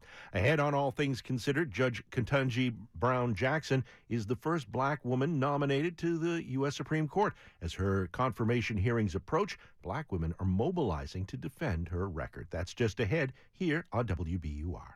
We're funded by you, our listeners, and by Tanglewood's Popular Artist Series, presenting Bonnie Raitt with special guest Lucinda Williams, June 18th. More at tanglewood.org. Lauren Holleran with Gibson Sotheby's International Realty in Cambridge, real estate brokerage that is grounded in data and committed to thoughtful design. LaurenHolleran.com. And Peabody Essex Museum, presenting artists' responses to the global climate crisis with Down to the Bone. On view now. Plan your visit at PEM.org. I'm Rupa Shenoy, WBUR's Morning Edition host. You know, in a city like Boston that's changing so fast, experience matters. Reporters Martha Biebinger, Anthony Brooks, and the entire WBUR newsroom are out in the community to take you behind the headlines so you can start your day in the know. Join me weekdays for Morning Edition starting at 5 a.m. on 90.9 WBUR, Boston's NPR news station. Let's make mornings better. Live from NPR News, I'm Janine Herbst. President Biden told Chinese President Xi Jinping today that China would face consequences not just from the U.S., but from the wider world if Beijing offers material support to Russia in its war against Ukraine. The White House calls the nearly 2-hour phone call between the two leaders direct, substantive, and detailed.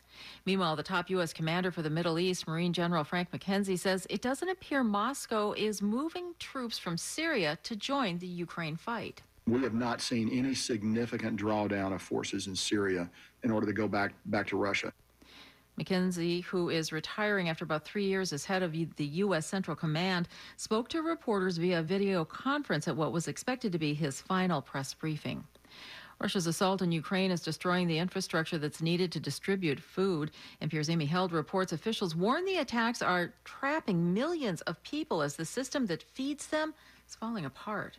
Russia has taken out trains, bridges, and airports, leaving warehouses and supermarkets bare in Ukraine. The World Food Program warns the situation is most dire in encircled cities, including Mariupol, where residents without power, running water, or food await help. A supply convoy has been held up outside the city for days, unable to enter. And the food crisis is reverberating far beyond Ukraine.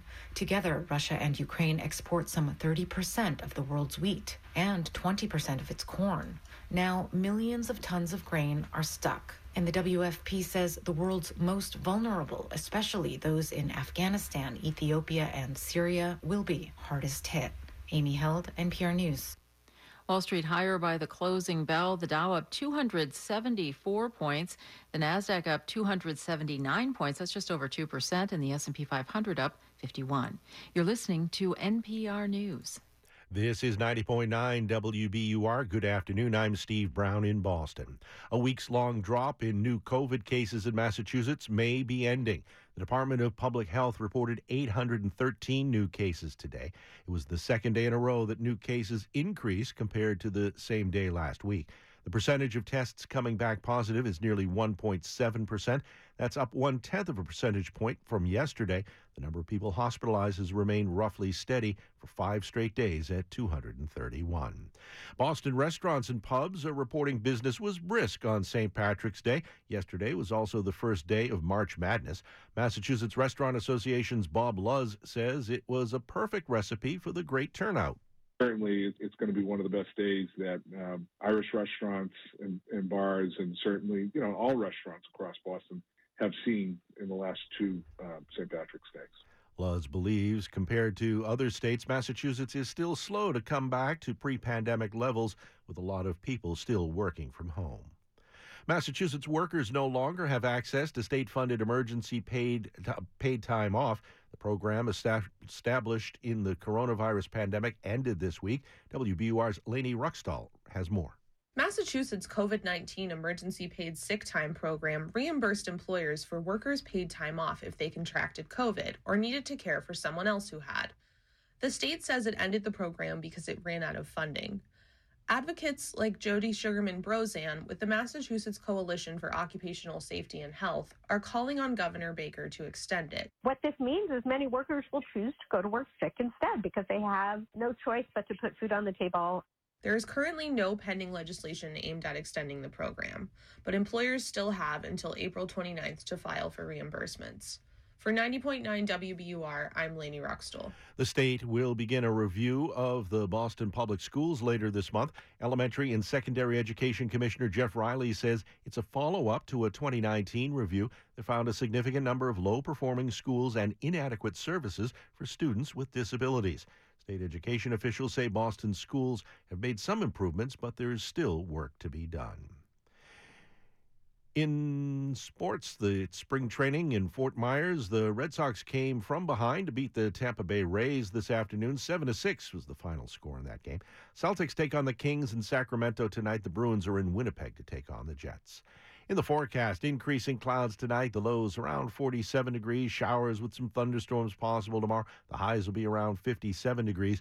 Partly sunny and breezy on Sunday. The high will be 61. Sunny and windy on Monday. The high around 55 degrees. Right now it's 71 degrees in Boston. This is WBUR.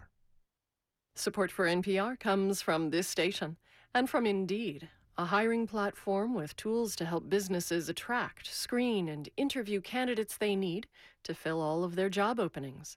More at Indeed.com/NPR.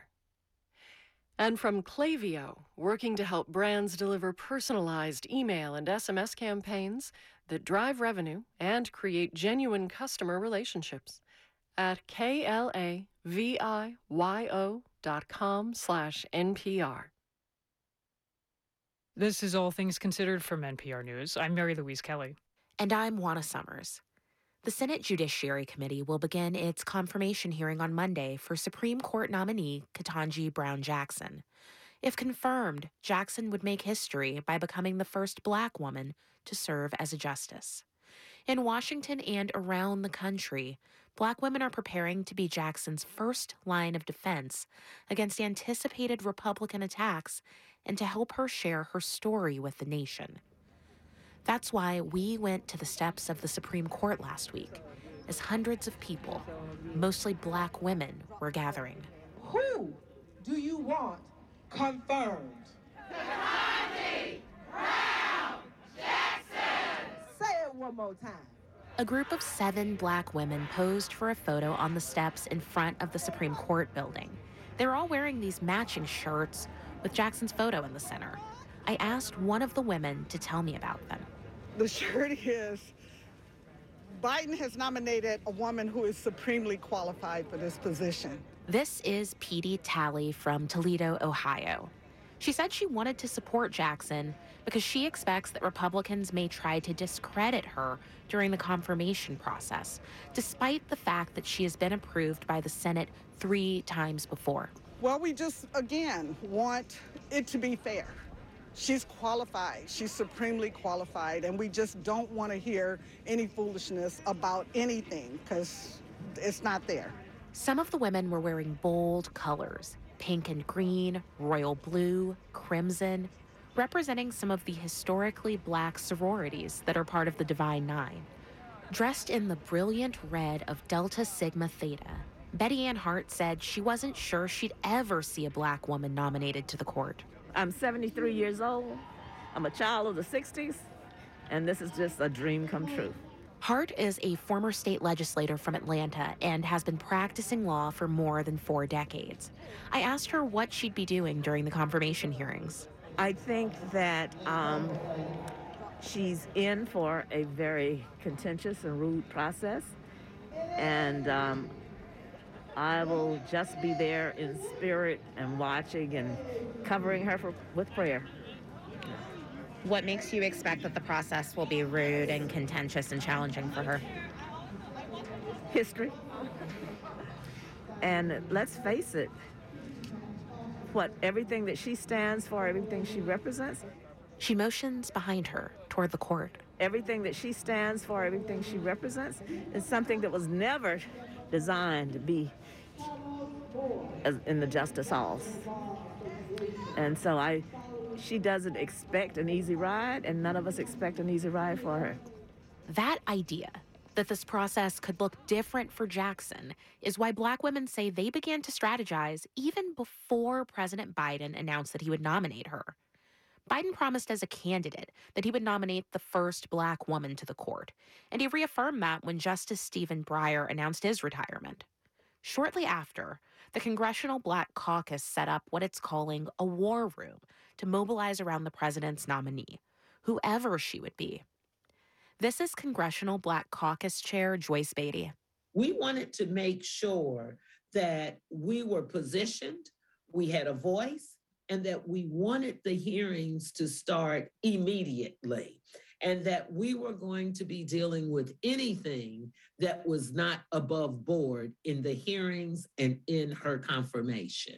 As the hearings kick off, Beatty says that members of the caucus, particularly the nearly 30 Black women members, will be visible. We will be present in the first day and second and third and fourth days of her confirmation hearing. We will be on every national platform, whether invited or not. We will impose ourselves there because the nation will be watching. The effort by Black women to mobilize around Jackson underscores the history that Jackson will make if confirmed, as well as its importance to Black women, who have long been the Democratic Party's most reliable voters. We've spent a lot of time talking about how Black women voters are a powerful voting bloc, but we also organize our house, our block, our church, our sorority, and our unions. That's Glenda Carr. She runs Higher Heights for America, a group that supports Black women in politics. She says now the same women who have boosted Democrats at the polls for years are organizing behind Jackson. You know, I was on a call the other day, and there are Black women who were like, I'm coming to D.C. I might not be able to be in that hearing room, but it is something about, you know, just being in this moment. Biden's promise to name the first Black woman to the court brought with it critiques from some Republicans that the choice should be solely based on merit, without considering race or gender. This is Republican Senator Ted Cruz of Texas on a recent episode of his podcast. If he came and said, I'm going to put the best jurist on the court, and he looked at a number of people and he ended up nominating a Black woman, he could credibly say, okay, I'm nominating the person who's most qualified. He's not even pretending to say that. He's saying, if you're a white guy, tough luck.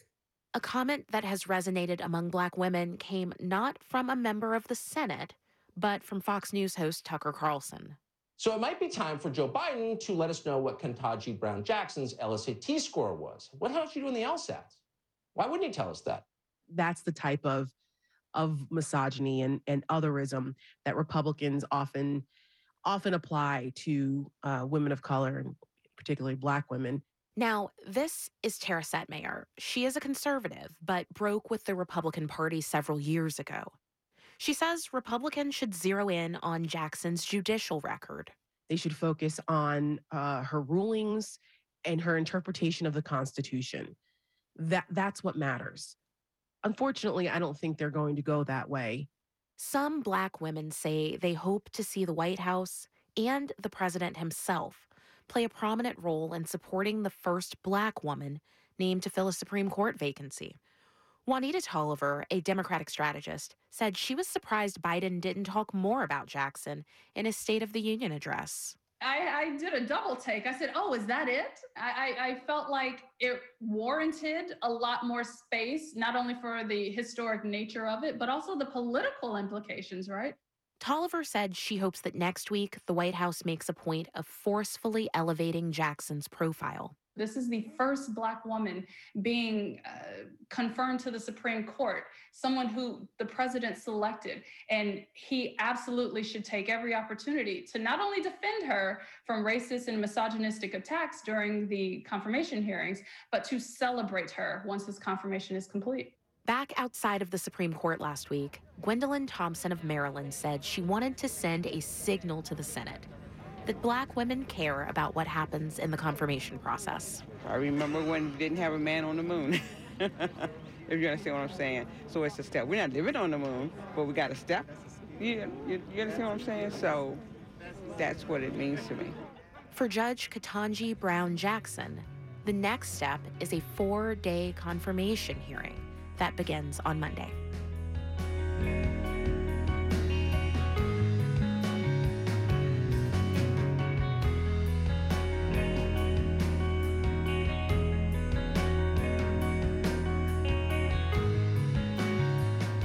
You're listening to All Things Considered from NPR News. The sanctions imposed on Russia for its invasion of Ukraine have targeted its economy and its oligarchs, extremely wealthy individuals with ties to Russian President Vladimir Putin. But not all oligarchs are created equal. Patty Hirsch and Adrienne Ma from NPR's daily economics podcast, The Indicator, explain who these people are and what that means for the effectiveness of sanctions. It's hard to say how many oligarchs there are in Russia. Some of them live large, right? They travel widely and they're often seen in the media. Others are a lot more discreet. Stanislav Marcus is an associate professor of international business at the University of South Carolina and a specialist on Russian oligarchs. Marcus says these oligarchs fall into 3 loose categories. First, there are the original, the OG oligarchs. They became wealthy when the Soviet Union fell apart in the 1990s. The Soviet Union was, of course, a state-dominated planned economy. And then after the Soviet Union collapsed and Russia tried to build a market economy, they had to privatize all those state assets. They had to give them to private owners. They didn't quite give them these assets. The oligarchs had to buy them, but they bought them very cheap and they became super rich. After coming to power in 2000, Vladimir Putin set about creating a new generation of oligarchs, some of whom were pretty close friends of his from St. Petersburg. He basically gave super lucrative state contracts to his buddies, so to say, and they grew ultra wealthy in exchange for kickbacks. Part of the deal with Putin is that they can get as rich as they want, but they've got to stay out of politics. And so most of them aren't in Putin's inner circle. They don't have his ear. But because they've been so rich for so long, many of these 2 categories of oligarchs are highly visible, and so they're the ones that have been sanctioned. Marcus says that probably won't achieve a whole lot. He is, however, incentivized to listen to the military elites. The military elites, which include the most recent generation of oligarchs, the so-called Silovarchs. Siloviki is the reference to the Russian military and quasi-military elites. So we call them Siloviki, then oligarchs. You combine these 2 words, you get Silovarchs. These are the men Putin will increasingly rely on in the coming weeks to keep the Russian people in line. And assuming the war in Ukraine grinds on and sanctions continue to pummel the Russian economy, Marcus says these Silovarchs should be a priority target. If Putin loses coercion, he loses power. So we could see from this, specifically from the group of Silovarchs, we could see pressure. We could even see internal attempts at a coup. But Marcus says identifying and targeting these men is not easy. Ownership is highly concealed. It's layered in different offshores, and that will require much more investigative work. To really be effective, these sanctions have to be a lot more targeted and a lot more specific than this wide net that the U.S. and its allies have cast. They need to provide Silovarchs with real incentives to either turn on their boss or convince him to back down. If the U.S. and its allies can keep the pressure on the economy, sanctions on individuals could be a powerful tool, as long as they're directed at those oligarchs with a triple threat: money to lose, power to wield, and access to Putin's ear. Adrienne Ma, Patty Hirsch, NPR News. Support for Planet Money comes from Workday, an enterprise management cloud focused on providing organizations with a system to continuously plan for all what-if scenarios. Workday, the finance, HR, and planning system for a changing world.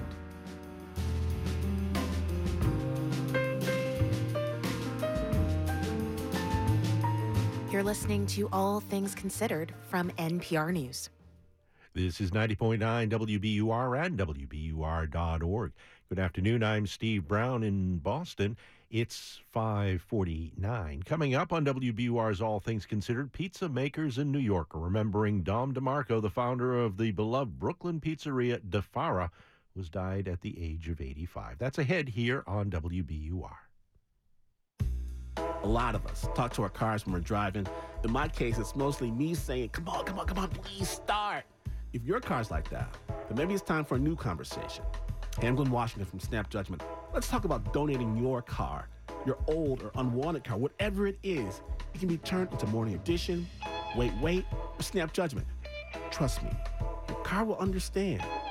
Here's how. Just go to WBUR.org. In sports, the Northeastern University women's hockey team is one win away from going to the national title game for women's college hockey. This afternoon, the Huskies are playing in the Frozen Four semifinal game against Minnesota Duluth. Right now, they're going into overtime with the score tied 1-1. Spring training in Fort Myers, Red Sox beat the Rays 7-6, the final score in that game. I got on a plane and went to Kinshasa, the capital of Congo, to figure out who controls cobalt right now. Because whoever controls cobalt is going to have a key role in this new industrial revolution that's happening across the world. I'm Michael Barbaro. That's Today on the Daily from the New York Times. Tonight at 8 on WBUR. On a Friday, it's All Things Considered from NPR News. I'm Mary Louise Kelly. And I'm Juana Summers. Dom DeMarco, founder of the beloved Brooklyn pizzeria DeFera, has died at the age of 85. Emily Lang of member station WNYC talked to local pizza makers about his legacy. Dom DeMarco immigrated from Caserta, a small province in Italy known for its lush palace gardens. In Brooklyn, DeMarco created his own royal garden of basil in the windowsill of the pizza shop he opened in 1965. He snipped sprigs of basil on top of almost every pizza with a swig of fragrant olive oil from a can that looked like something you would water flowers with. The way the sun would come through the window and it was just him back there, and, you know, whether it was like a basil plant in the window or pepper plant. That's Mark Iacono, a pizzaiolo and founder of Lucali, an acclaimed pizza joint in Carroll Gardens. Iacono represents the feelings of a lot of pizza aficionados. Robert Sietsema is a senior food critic at Eater New York. He says DeMarco changed the landscape for an industry of mainly immigrant-run neighborhood slice joints. That sort of pizza parlor arose in the 1950s, often started by people that were either refugees from the Second World War or had been servicemen. All over Brooklyn in particular, pizzerias were established on pretty much every block, and nobody even paid attention to them. Sietsema says up until a few years ago, DeMarco made every pie, taking each one out at least 3 times to turn them and gradually top them with buffalo mozzarella. He began to popularize it, and pretty soon people from all over the city were coming to taste his pizzas. Nick Baglivo is a manager of La Industria Pizzeria in Williamsburg. He says he had a near religious experience at DeFera when he was a teenager. I remember as a kid, you know, my cousin took me there when I was like 12, 13 years old. We waited online. I got to see him and I got to eat his pizza, his sauce, fresh basil, olive oil, and like Parmesan on the pizza. But DeMarco's contribution goes far beyond that crispy bite of charred thin crust, even for pizza makers who've never tasted it themselves. Nicole Russell runs Last Dragon Pizza. Give that man his flowers, like a bouquet of basil, like a bouquet of flowers. And don't forget the fragrant olive oil. For NPR, I'm Emily Lang in New York. It's not every day that a 97-year-old releases a new album.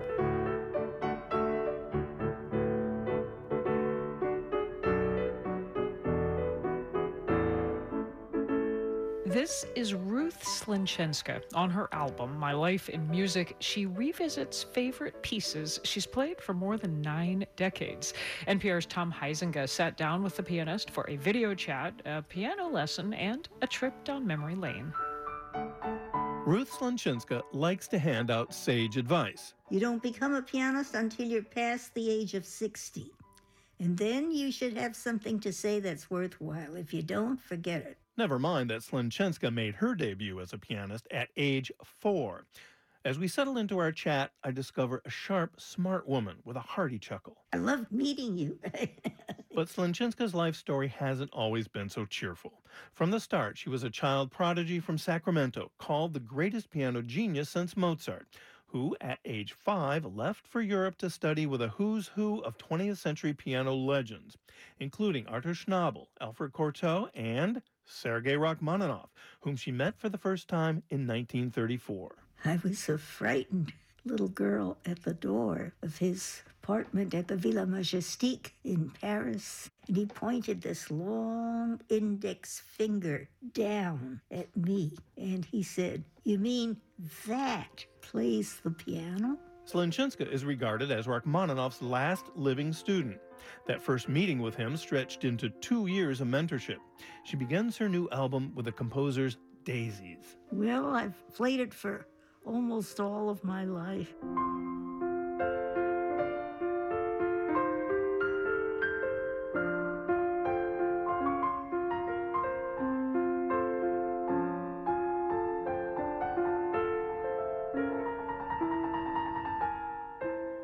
Rachmaninoff told the young Slinchinska that her fingers were like overcooked spaghetti. She needed more power, but that's not all she picked up from the great composer and pianist. The most important thing that I learned was how to make the music carry a long musical line. And how to carefully measure out those lines when it comes to climaxes, like in Chopin's dramatic Ballade No. 1. Slinchinska offers to demonstrate at the piano.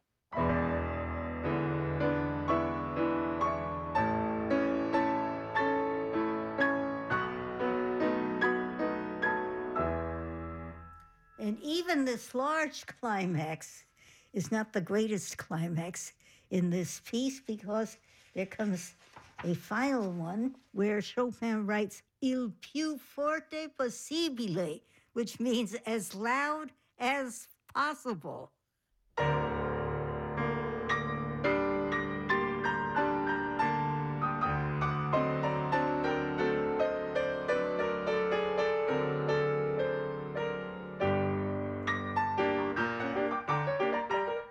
And so on. Slinchinska learned from the great pianists, but her most consequential teacher was her father. He was a failed musician, hell-bent on making a star out of his daughter, even if it cost her her childhood. I wasn't allowed to think of myself. My only thought was to please my father and escape the magic stick. That magic stick was what Slinchinska's father used to beat her. I dreamed of running away from home.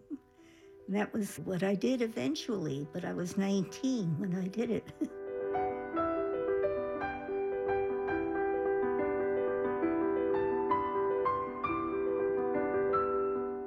After Slinchinska's father died in 1951, her career flourished without him.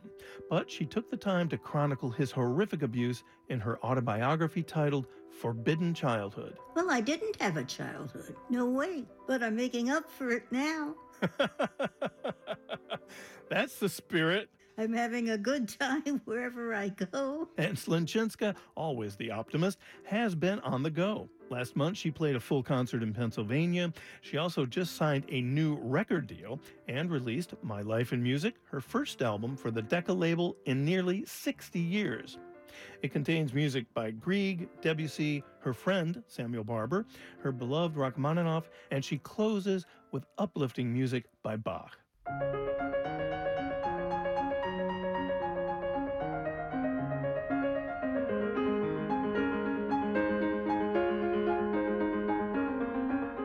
After our long and wide-ranging conversation, I couldn't help asking Ruth Slinchinska the obvious question. What's your secret? What keeps you going? You're healthy and smart and funny. Take whatever is given your way. Find what's best in it. Enjoy. Try to make somebody else's day. They'll give it back to you tenfold. And from a 97-year-old with a career in full swing, that's advice worth following. Tom Huizinga, NPR News. You're listening to All Things Considered from NPR News. Support for NPR comes from this station and from Progressive Insurance, where drivers can compare direct rates using Progressive's rate comparison tool at progressive.com or 1-800-PROGRESSIVE. Comparison rates not available in all states or situations. From Dana-Farber Cancer Institute, working to develop new lung cancer therapies based on the discovery of the EGFR mutation. Learn more at danafarber.org/stories. From Avast, a global cybersecurity company with more than 435 million users, Avast is dedicated to helping people take control of their safety and privacy online. Learn more at avast.com. And from the listeners who support this NPR station. This is 90.9 WBUR and WBUR.org. 70 degrees in Boston. At a minute before 6 o'clock. Ahead on All Things Considered, we'll hear from people about the experience of being a refugee, how fleeing their home country has affected their life, and what life is like now. That's just ahead here on WBUR. Increasing clouds tonight. The lows will be around 47 degrees. Showers with some thunderstorms possible tomorrow. The high will be about 57 degrees. I'm Ideas and Opinion Editor Franny Carr-Toth, and this is 90.9 WBUR FM Boston, 92.7 WBUA Tisbury, and 89.1 WBUH Brewster. Listen anytime with our app or at WBUR.org. WBUR, Boston's NPR news station. This is not an easy experience, and this is not fun, but it will definitely shape who you're going to be in the future. As millions of Ukrainians pour over the border into other countries, a Syrian refugee who fled her home reflects on the children's future. It's Friday, March 18th. This is WBUR's All Things Considered. Good evening, I'm Steve Brown. Ahead, refugees reflect on their past experiences. Also, air quality advocates hope that funds set aside under a Biden administration plan will help improve ventilation in schools. Creating healthy learning environments is really connected to health and academic performance. But many schools face major challenges in making those upgrades. And marking the 100th anniversary of the first bat mitzvah in the United States. Marketplace comes up at 6:30. It's 6:01. Now this news. Live from NPR News in Washington, I'm Jack Speer. President Biden spoke today with Chinese leader Xi Jinping. NPR's Franco Ordonez reports Biden warned Xi against helping Russia in its invasion of Ukraine. President Biden and Xi spoke for nearly 2 hours. A senior administration official described the call as direct, substantive, and detailed. They spent most of their time on the video call speaking about the Russian invasion and the potential impacts it could have on U.S.-China relations. The official said Biden made clear that there would be consequences if China provided Russia with material support, but they did not outline what those consequences would be. Asked whether Biden asked Xi to intercede with Putin, the official said the president wasn't really making specific requests of China, but to give his assessment, and that he would let China make its own decisions. Franco Ordonez, NPR News. Much higher than previously reported numbers of people are now being displaced by the ongoing Russian attack against Ukraine. The UN Migration Agency says it estimates nearly 6.5 million people have been displaced by the fighting there.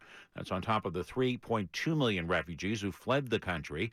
The estimates from the International Organization for Migration suggesting Ukraine is fast on course in just 3 weeks towards the level of displacement from Syria's devastating war, which has driven some 13 million people from their homes.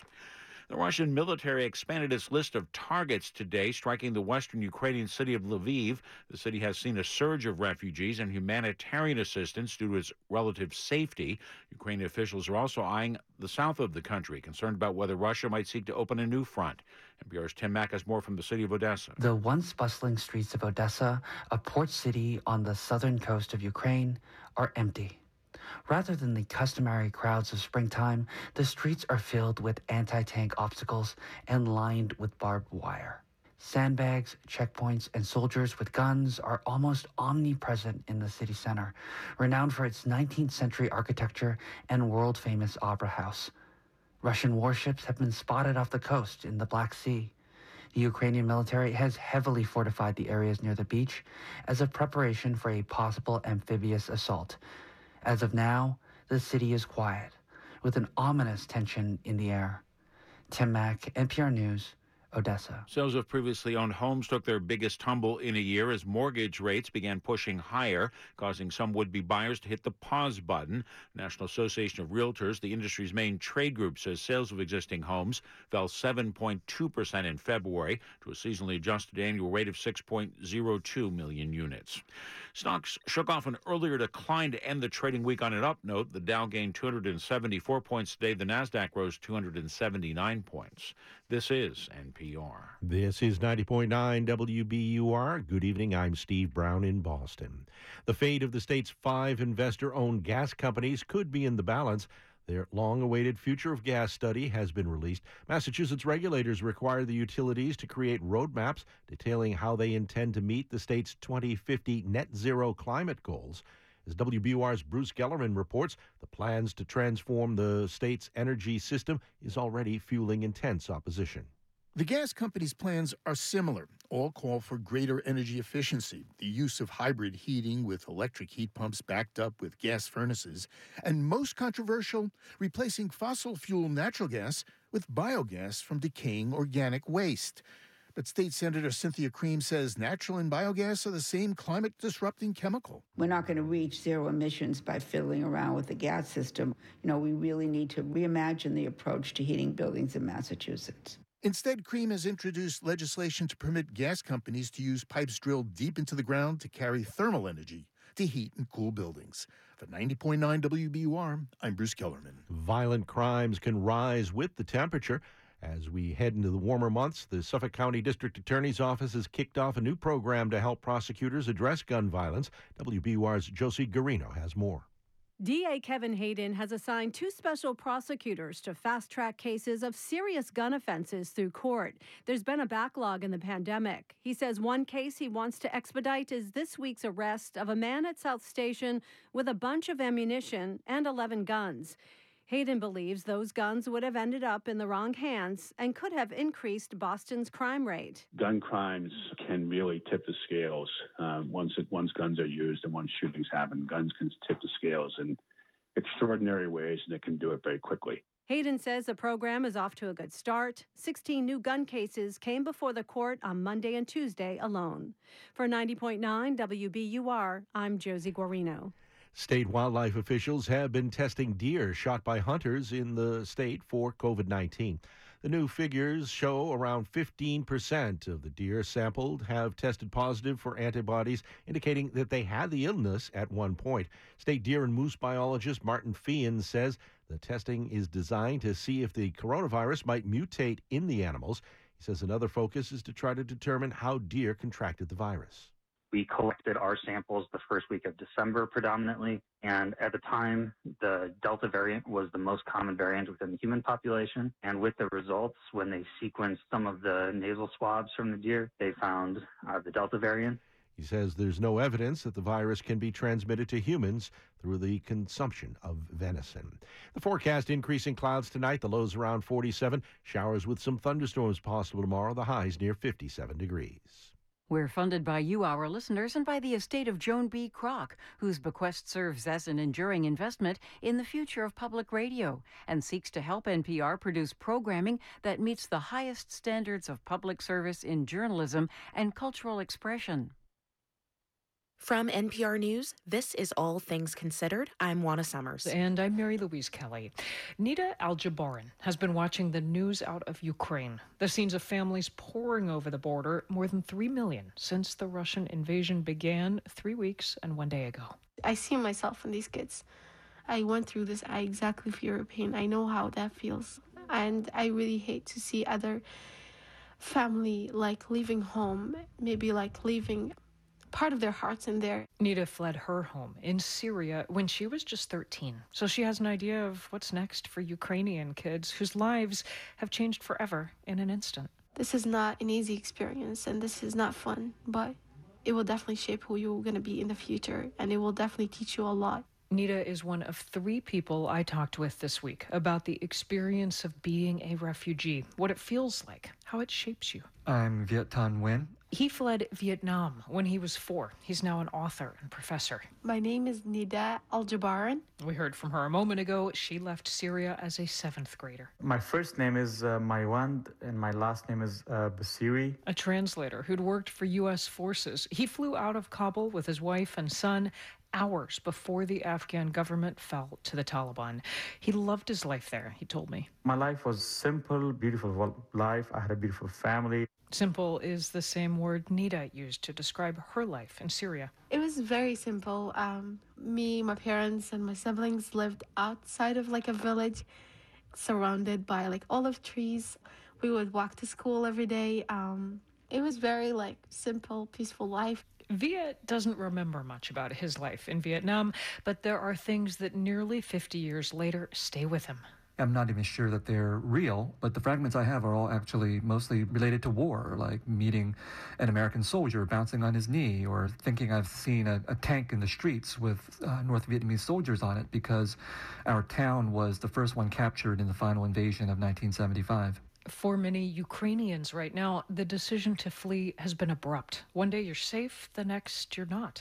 We heard that sudden urgency in the stories of each of the people we talked to, including Maiwand. Tell me about the day that you left. It was very chaotic because before leaving Afghanistan, I did not want to actually come to America because I always thought that, life is not easy, especially starting everything from scratch. But provinces were falling and areas were taken over by the Taliban. So me and my family decided that I could be an easy target because I've worked so long for the American forces. But we did not know that it's going to happen so fast. Even when I got to the airport, I did not know that after 24 hours, everything will collapse. So did you know when you left that you wouldn't be going back, at least for a long time? No. I always thought, like in the back of my mind, I always thought that there's a bridge that connects me back to my home country. But when I got to Doha, there I saw in the news that what's going on in Afghanistan. And that moment I thought that bridge that connects me back to my home country is destroyed for now. And you saw that where? On a TV in the airport? Or where? Yes, at the airport. I was waiting to get to another flight from Doha to DC. And at the airport, I did not have a phone to call back my parents, and I panicked. I borrowed someone else's phone, and I called them, and I said, what's going on? I want to come back. I don't want to go with my flight all the way to DC. And my parents said that don't worry, for right now, nothing is bad. And you're returning back to Kabul. It's not going to affect anything. So the better option would be to go ahead and go to America. So your instinct was, I should go home. I got to get back to Kabul. And your parents were saying, no, go, be safe. Yes. For Nida, it was war, but also a series of tragedies that pushed the family into leaving their home in Daraa, Syria. How did your family decide to leave? My family at first actually did not want to leave until one day my eldest brother got an asthma attack, and so we had to drive him to the hospital. And so that night, I remember it was really tough because I could hear the shootings, I could hear the bombings everywhere, and so it was hard to leave the home and take him to the hospital. And an hour away before we arrived there, they stopped us and they told us that we can't enter the hospital because there's a lot of bombings. So my brother ended up passing away before he got to the hospital. And then a few months after, my dad also got shot in his leg. And then our neighbor's house got burned out with the people in them. And so at that point, really, my parents were like, yeah, we can see how it's going to keep going. So oh my gosh. My dad made the decision the night before we left. And then I just woke up 4 a.m. and my mom told me, yeah, today we have to leave. So we just took few clothes with us, and then I remember there was a van, and there was full of people. There was already 6 families in there, and we were just all squeezing in there, and we had to be covered so no one can catch us. We sneaked out of Syria to Al-Zatari camp. This is in Jordan. Yes. Both Nida and Viet ended up in refugee camps after they left their homes. you arrive, Fort Indian Town Gap, Pennsylvania. This is summer of 1975. What's your first memory there? What do you remember? I remember the barracks, and of course, when you're young and your parents are taking care of you and you're surrounded by other children, it can actually seem like fun, a fun kind of a camp. But of course, that wasn't the reality, and I've certainly seen photographs in retrospect of a time in those camps, and there were lots and lots of people. Our lives were completely displaced. People had lost everything, so the pictures show people just trying to adjust to their new realities when their new realities were really devastating. People who'd lost everything. That's a pretty good description for what Nita's family faced, too, in that refugee camp in Jordan. They gave us like a tent and some blankets, food, and they told us, yeah, this is your new home. And I was like, no way.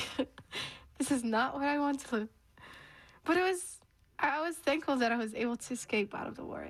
I was just like, at that point in my life, I was just so sad. I was like, this is it. Like, I left my rest of my families. I left my cousins. I left my uncles. What is this? There's no friends here. There's no family here. But you were safe. Yeah, I think my parents made the right decision. Even the right decisions come at a price. But each of the people I talked to has built a new life. Nita will graduate from Syracuse University in the spring, having studied pre-med. She wants to work with refugees. Maiwand is helping other refugees get settled here in the U.S. with Lutheran Immigration and Refugee Service. And Viet won the Pulitzer Prize for Fiction and is a professor at the University of Southern California. All are settled now, but their identities will forever be tied to being a refugee. And that's on each of their minds as they watch the images of people leaving Ukraine. When I see children are suffering, when I see women and elderly are suffering, it gives me all the images that I have from my own country. And as a human being, wherever we are, if you're in America, if you're in Europe, we should have open arms for the Ukrainians, and we should feel their pain. And I can feel their pain more than anyone else because I come from a country that's been torn apart by war. So I urge people to have respect for the refugees, that they arrive and seeking refuge, looking for a safe future. I can only say to them that I feel for them. I've been in their place, and it's a place of terror because you've lost so much, you've left so much behind, and you don't know what the future holds for you. And none of us knows what the future holds for them. But I would say that looking at my own experience among Vietnamese refugees, many of us remain traumatized by what happened, but as a community, we survived and we built new lives, and we are able to tell our own stories and claim our own voices. Part of the story is that not all refugees have been welcomed with open arms. That is something Nita noted. Refugees are refugees regardless of where they came from or what color is their eyes or how they look.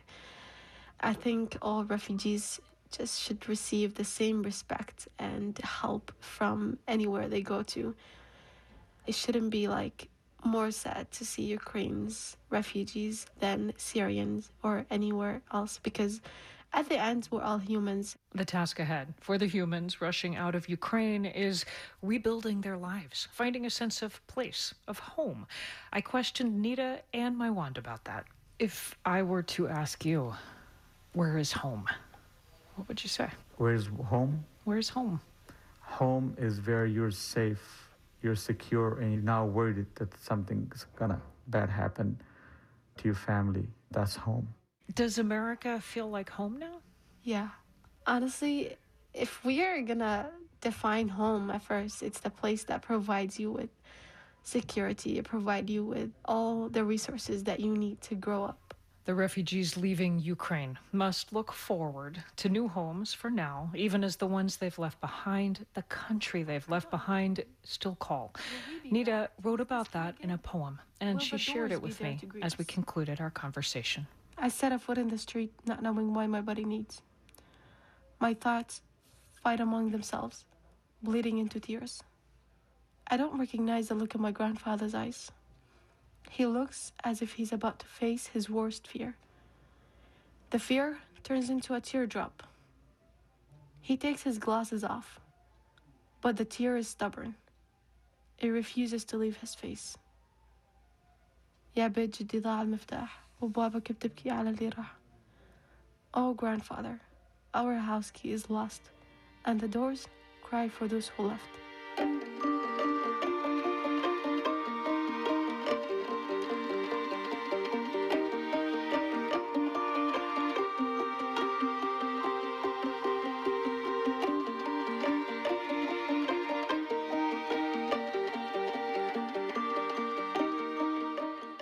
You're listening to All Things Considered from NPR News. This is 90.9 WBUR and WBUR.org.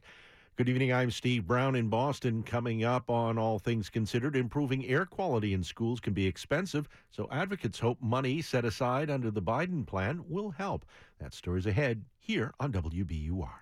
We're funded by you, our listeners, and by MathWorks, creators of MATLAB and Simulink software, sponsor of Growing Healthy Futures with Greater Boston Food Bank, mathworks.com/GBFB, and Stanhope Framers, Back Bay and Union Square, Somerville, museum-quality custom frames for individuals, artists, and businesses. Now by appointment, stanhopeframers.com. In business news, schools and businesses that stock Massachusetts-based Hood milk products could see a shortage. The company temporarily shut down all of its plants earlier this week. Hood officials say the company's network was the victim of a cybersecurity problem.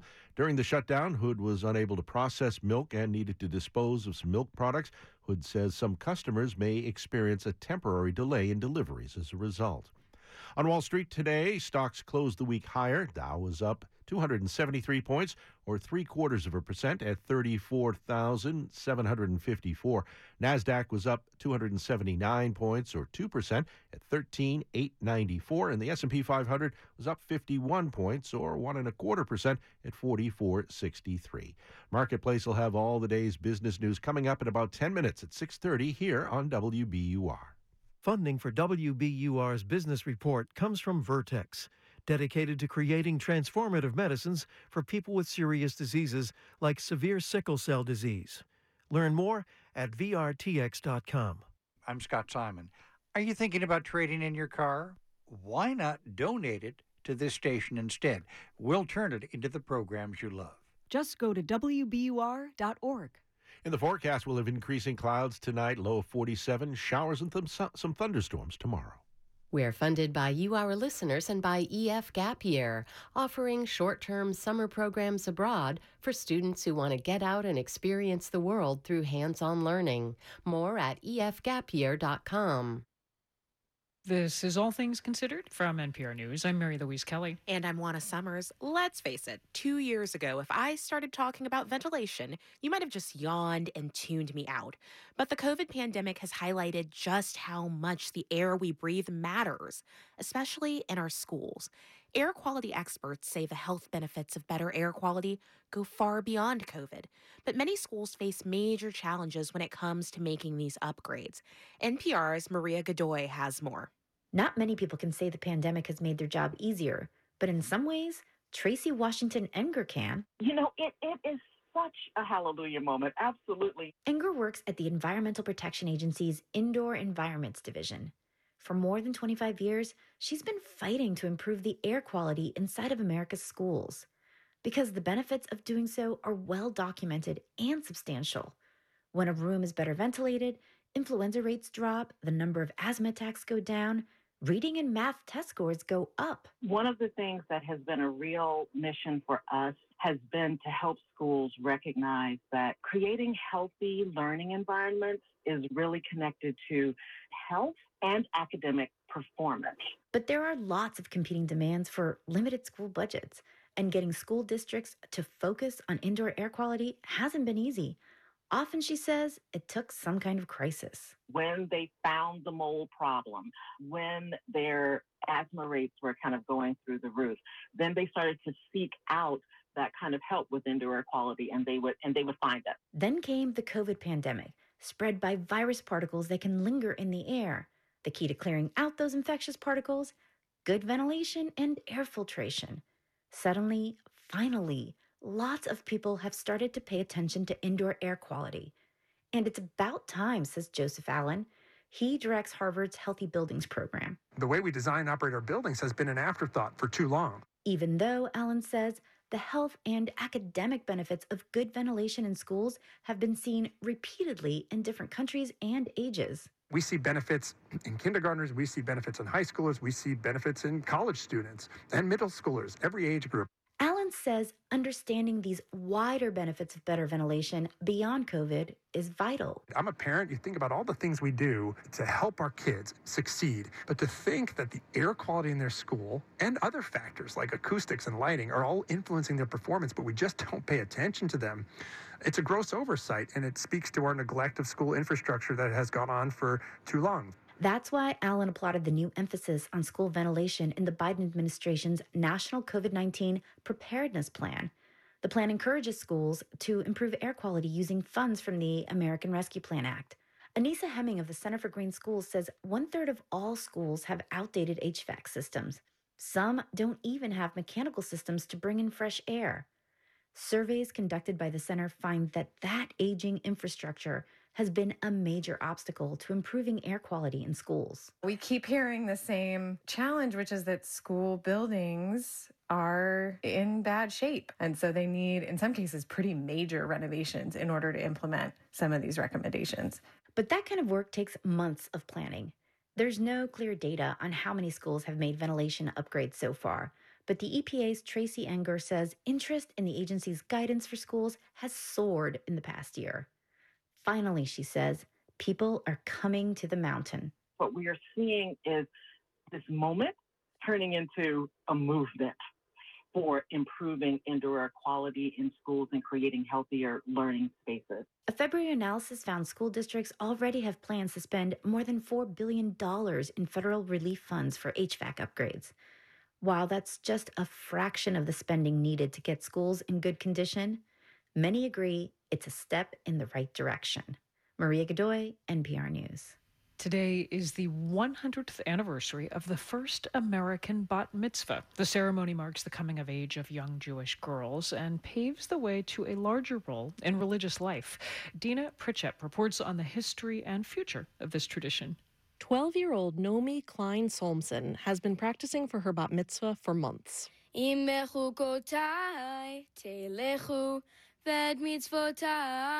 She's been learning to chant her Torah portion and translating the Hebrew to come up with her own interpretation of its words. Because the Torah was meant to be discussed, and I get to be part of that discussion. I get to have my own voice. Since at least the 14th century, boys have held bar mitzvah services, adding their voices to the Jewish community.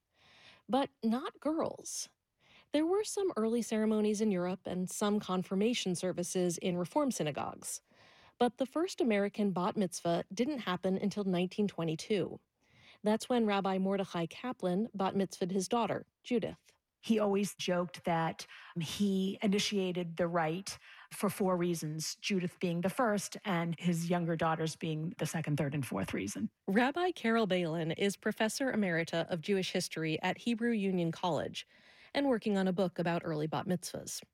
Unlike girls today, Kaplan didn't actually read from the Torah, which was kind of the point of the ceremony her father created. He never intended it as a gateway to full and regular involvement in religious life as it is for boys. We're young girls. Boys did things different. We didn't compare in those days. Rhoda Shapiro had one of the first bat mitzvahs at her temple in Cleveland. It was 1950, and the ceremony was still pretty rare. Shapiro didn't read from the Torah, and her bat mitzvah was Friday night instead of the big Saturday morning service. But it was groundbreaking. Oh my gosh, my knees were shaking. That's all I can tell you. By the end of the 1950s, half of conservative temples and a third of Reform reported holding some sort of bat mitzvah. And Rabbi Carol Balin says that as the ceremony spread, girls wanted it to be more than just symbolic. Girls sort of start to take the bull by the horns and not only ask, in some cases demand, that they be given full rights like their male counterparts. And that's what happens. With more bat mitzvahs and with second-wave feminism, girls argued that they should read from the Torah, be counted in a minyan, the quorum of adults required for community prayer. And their mothers began joining temple boards or seeking out bat mitzvahs that weren't available when they were younger. These girls at the age of 12 or 13 They step into the spotlight and they transform Jewish life so that by the time the first woman ordained as a rabbi in this country, 1972, she has girls half her age to thank for paving the way. Over the past 100 years, the bat mitzvah has gone from radical innovation to mainstream expectation. And now congregations are expanding the ritual, adapting it for trans and non-binary people or people with disabilities. For 12-year-old Nomi Klein-Solmsen, it's a legacy she's proud to be part of. I feel kind of stronger because I'm adding to it and I'm making it more powerful. It's almost like a gift, kind of, and I'm really happy to receive it. There's a temptation to see all ritual as ancient, handed down from God on Mount Sinai. But the bat mitzvah is young. The ceremony is the embodiment of how religions change and adapt, and testimony to the power of 12-year-old girls. For NPR News, I'm Dina Pritchett.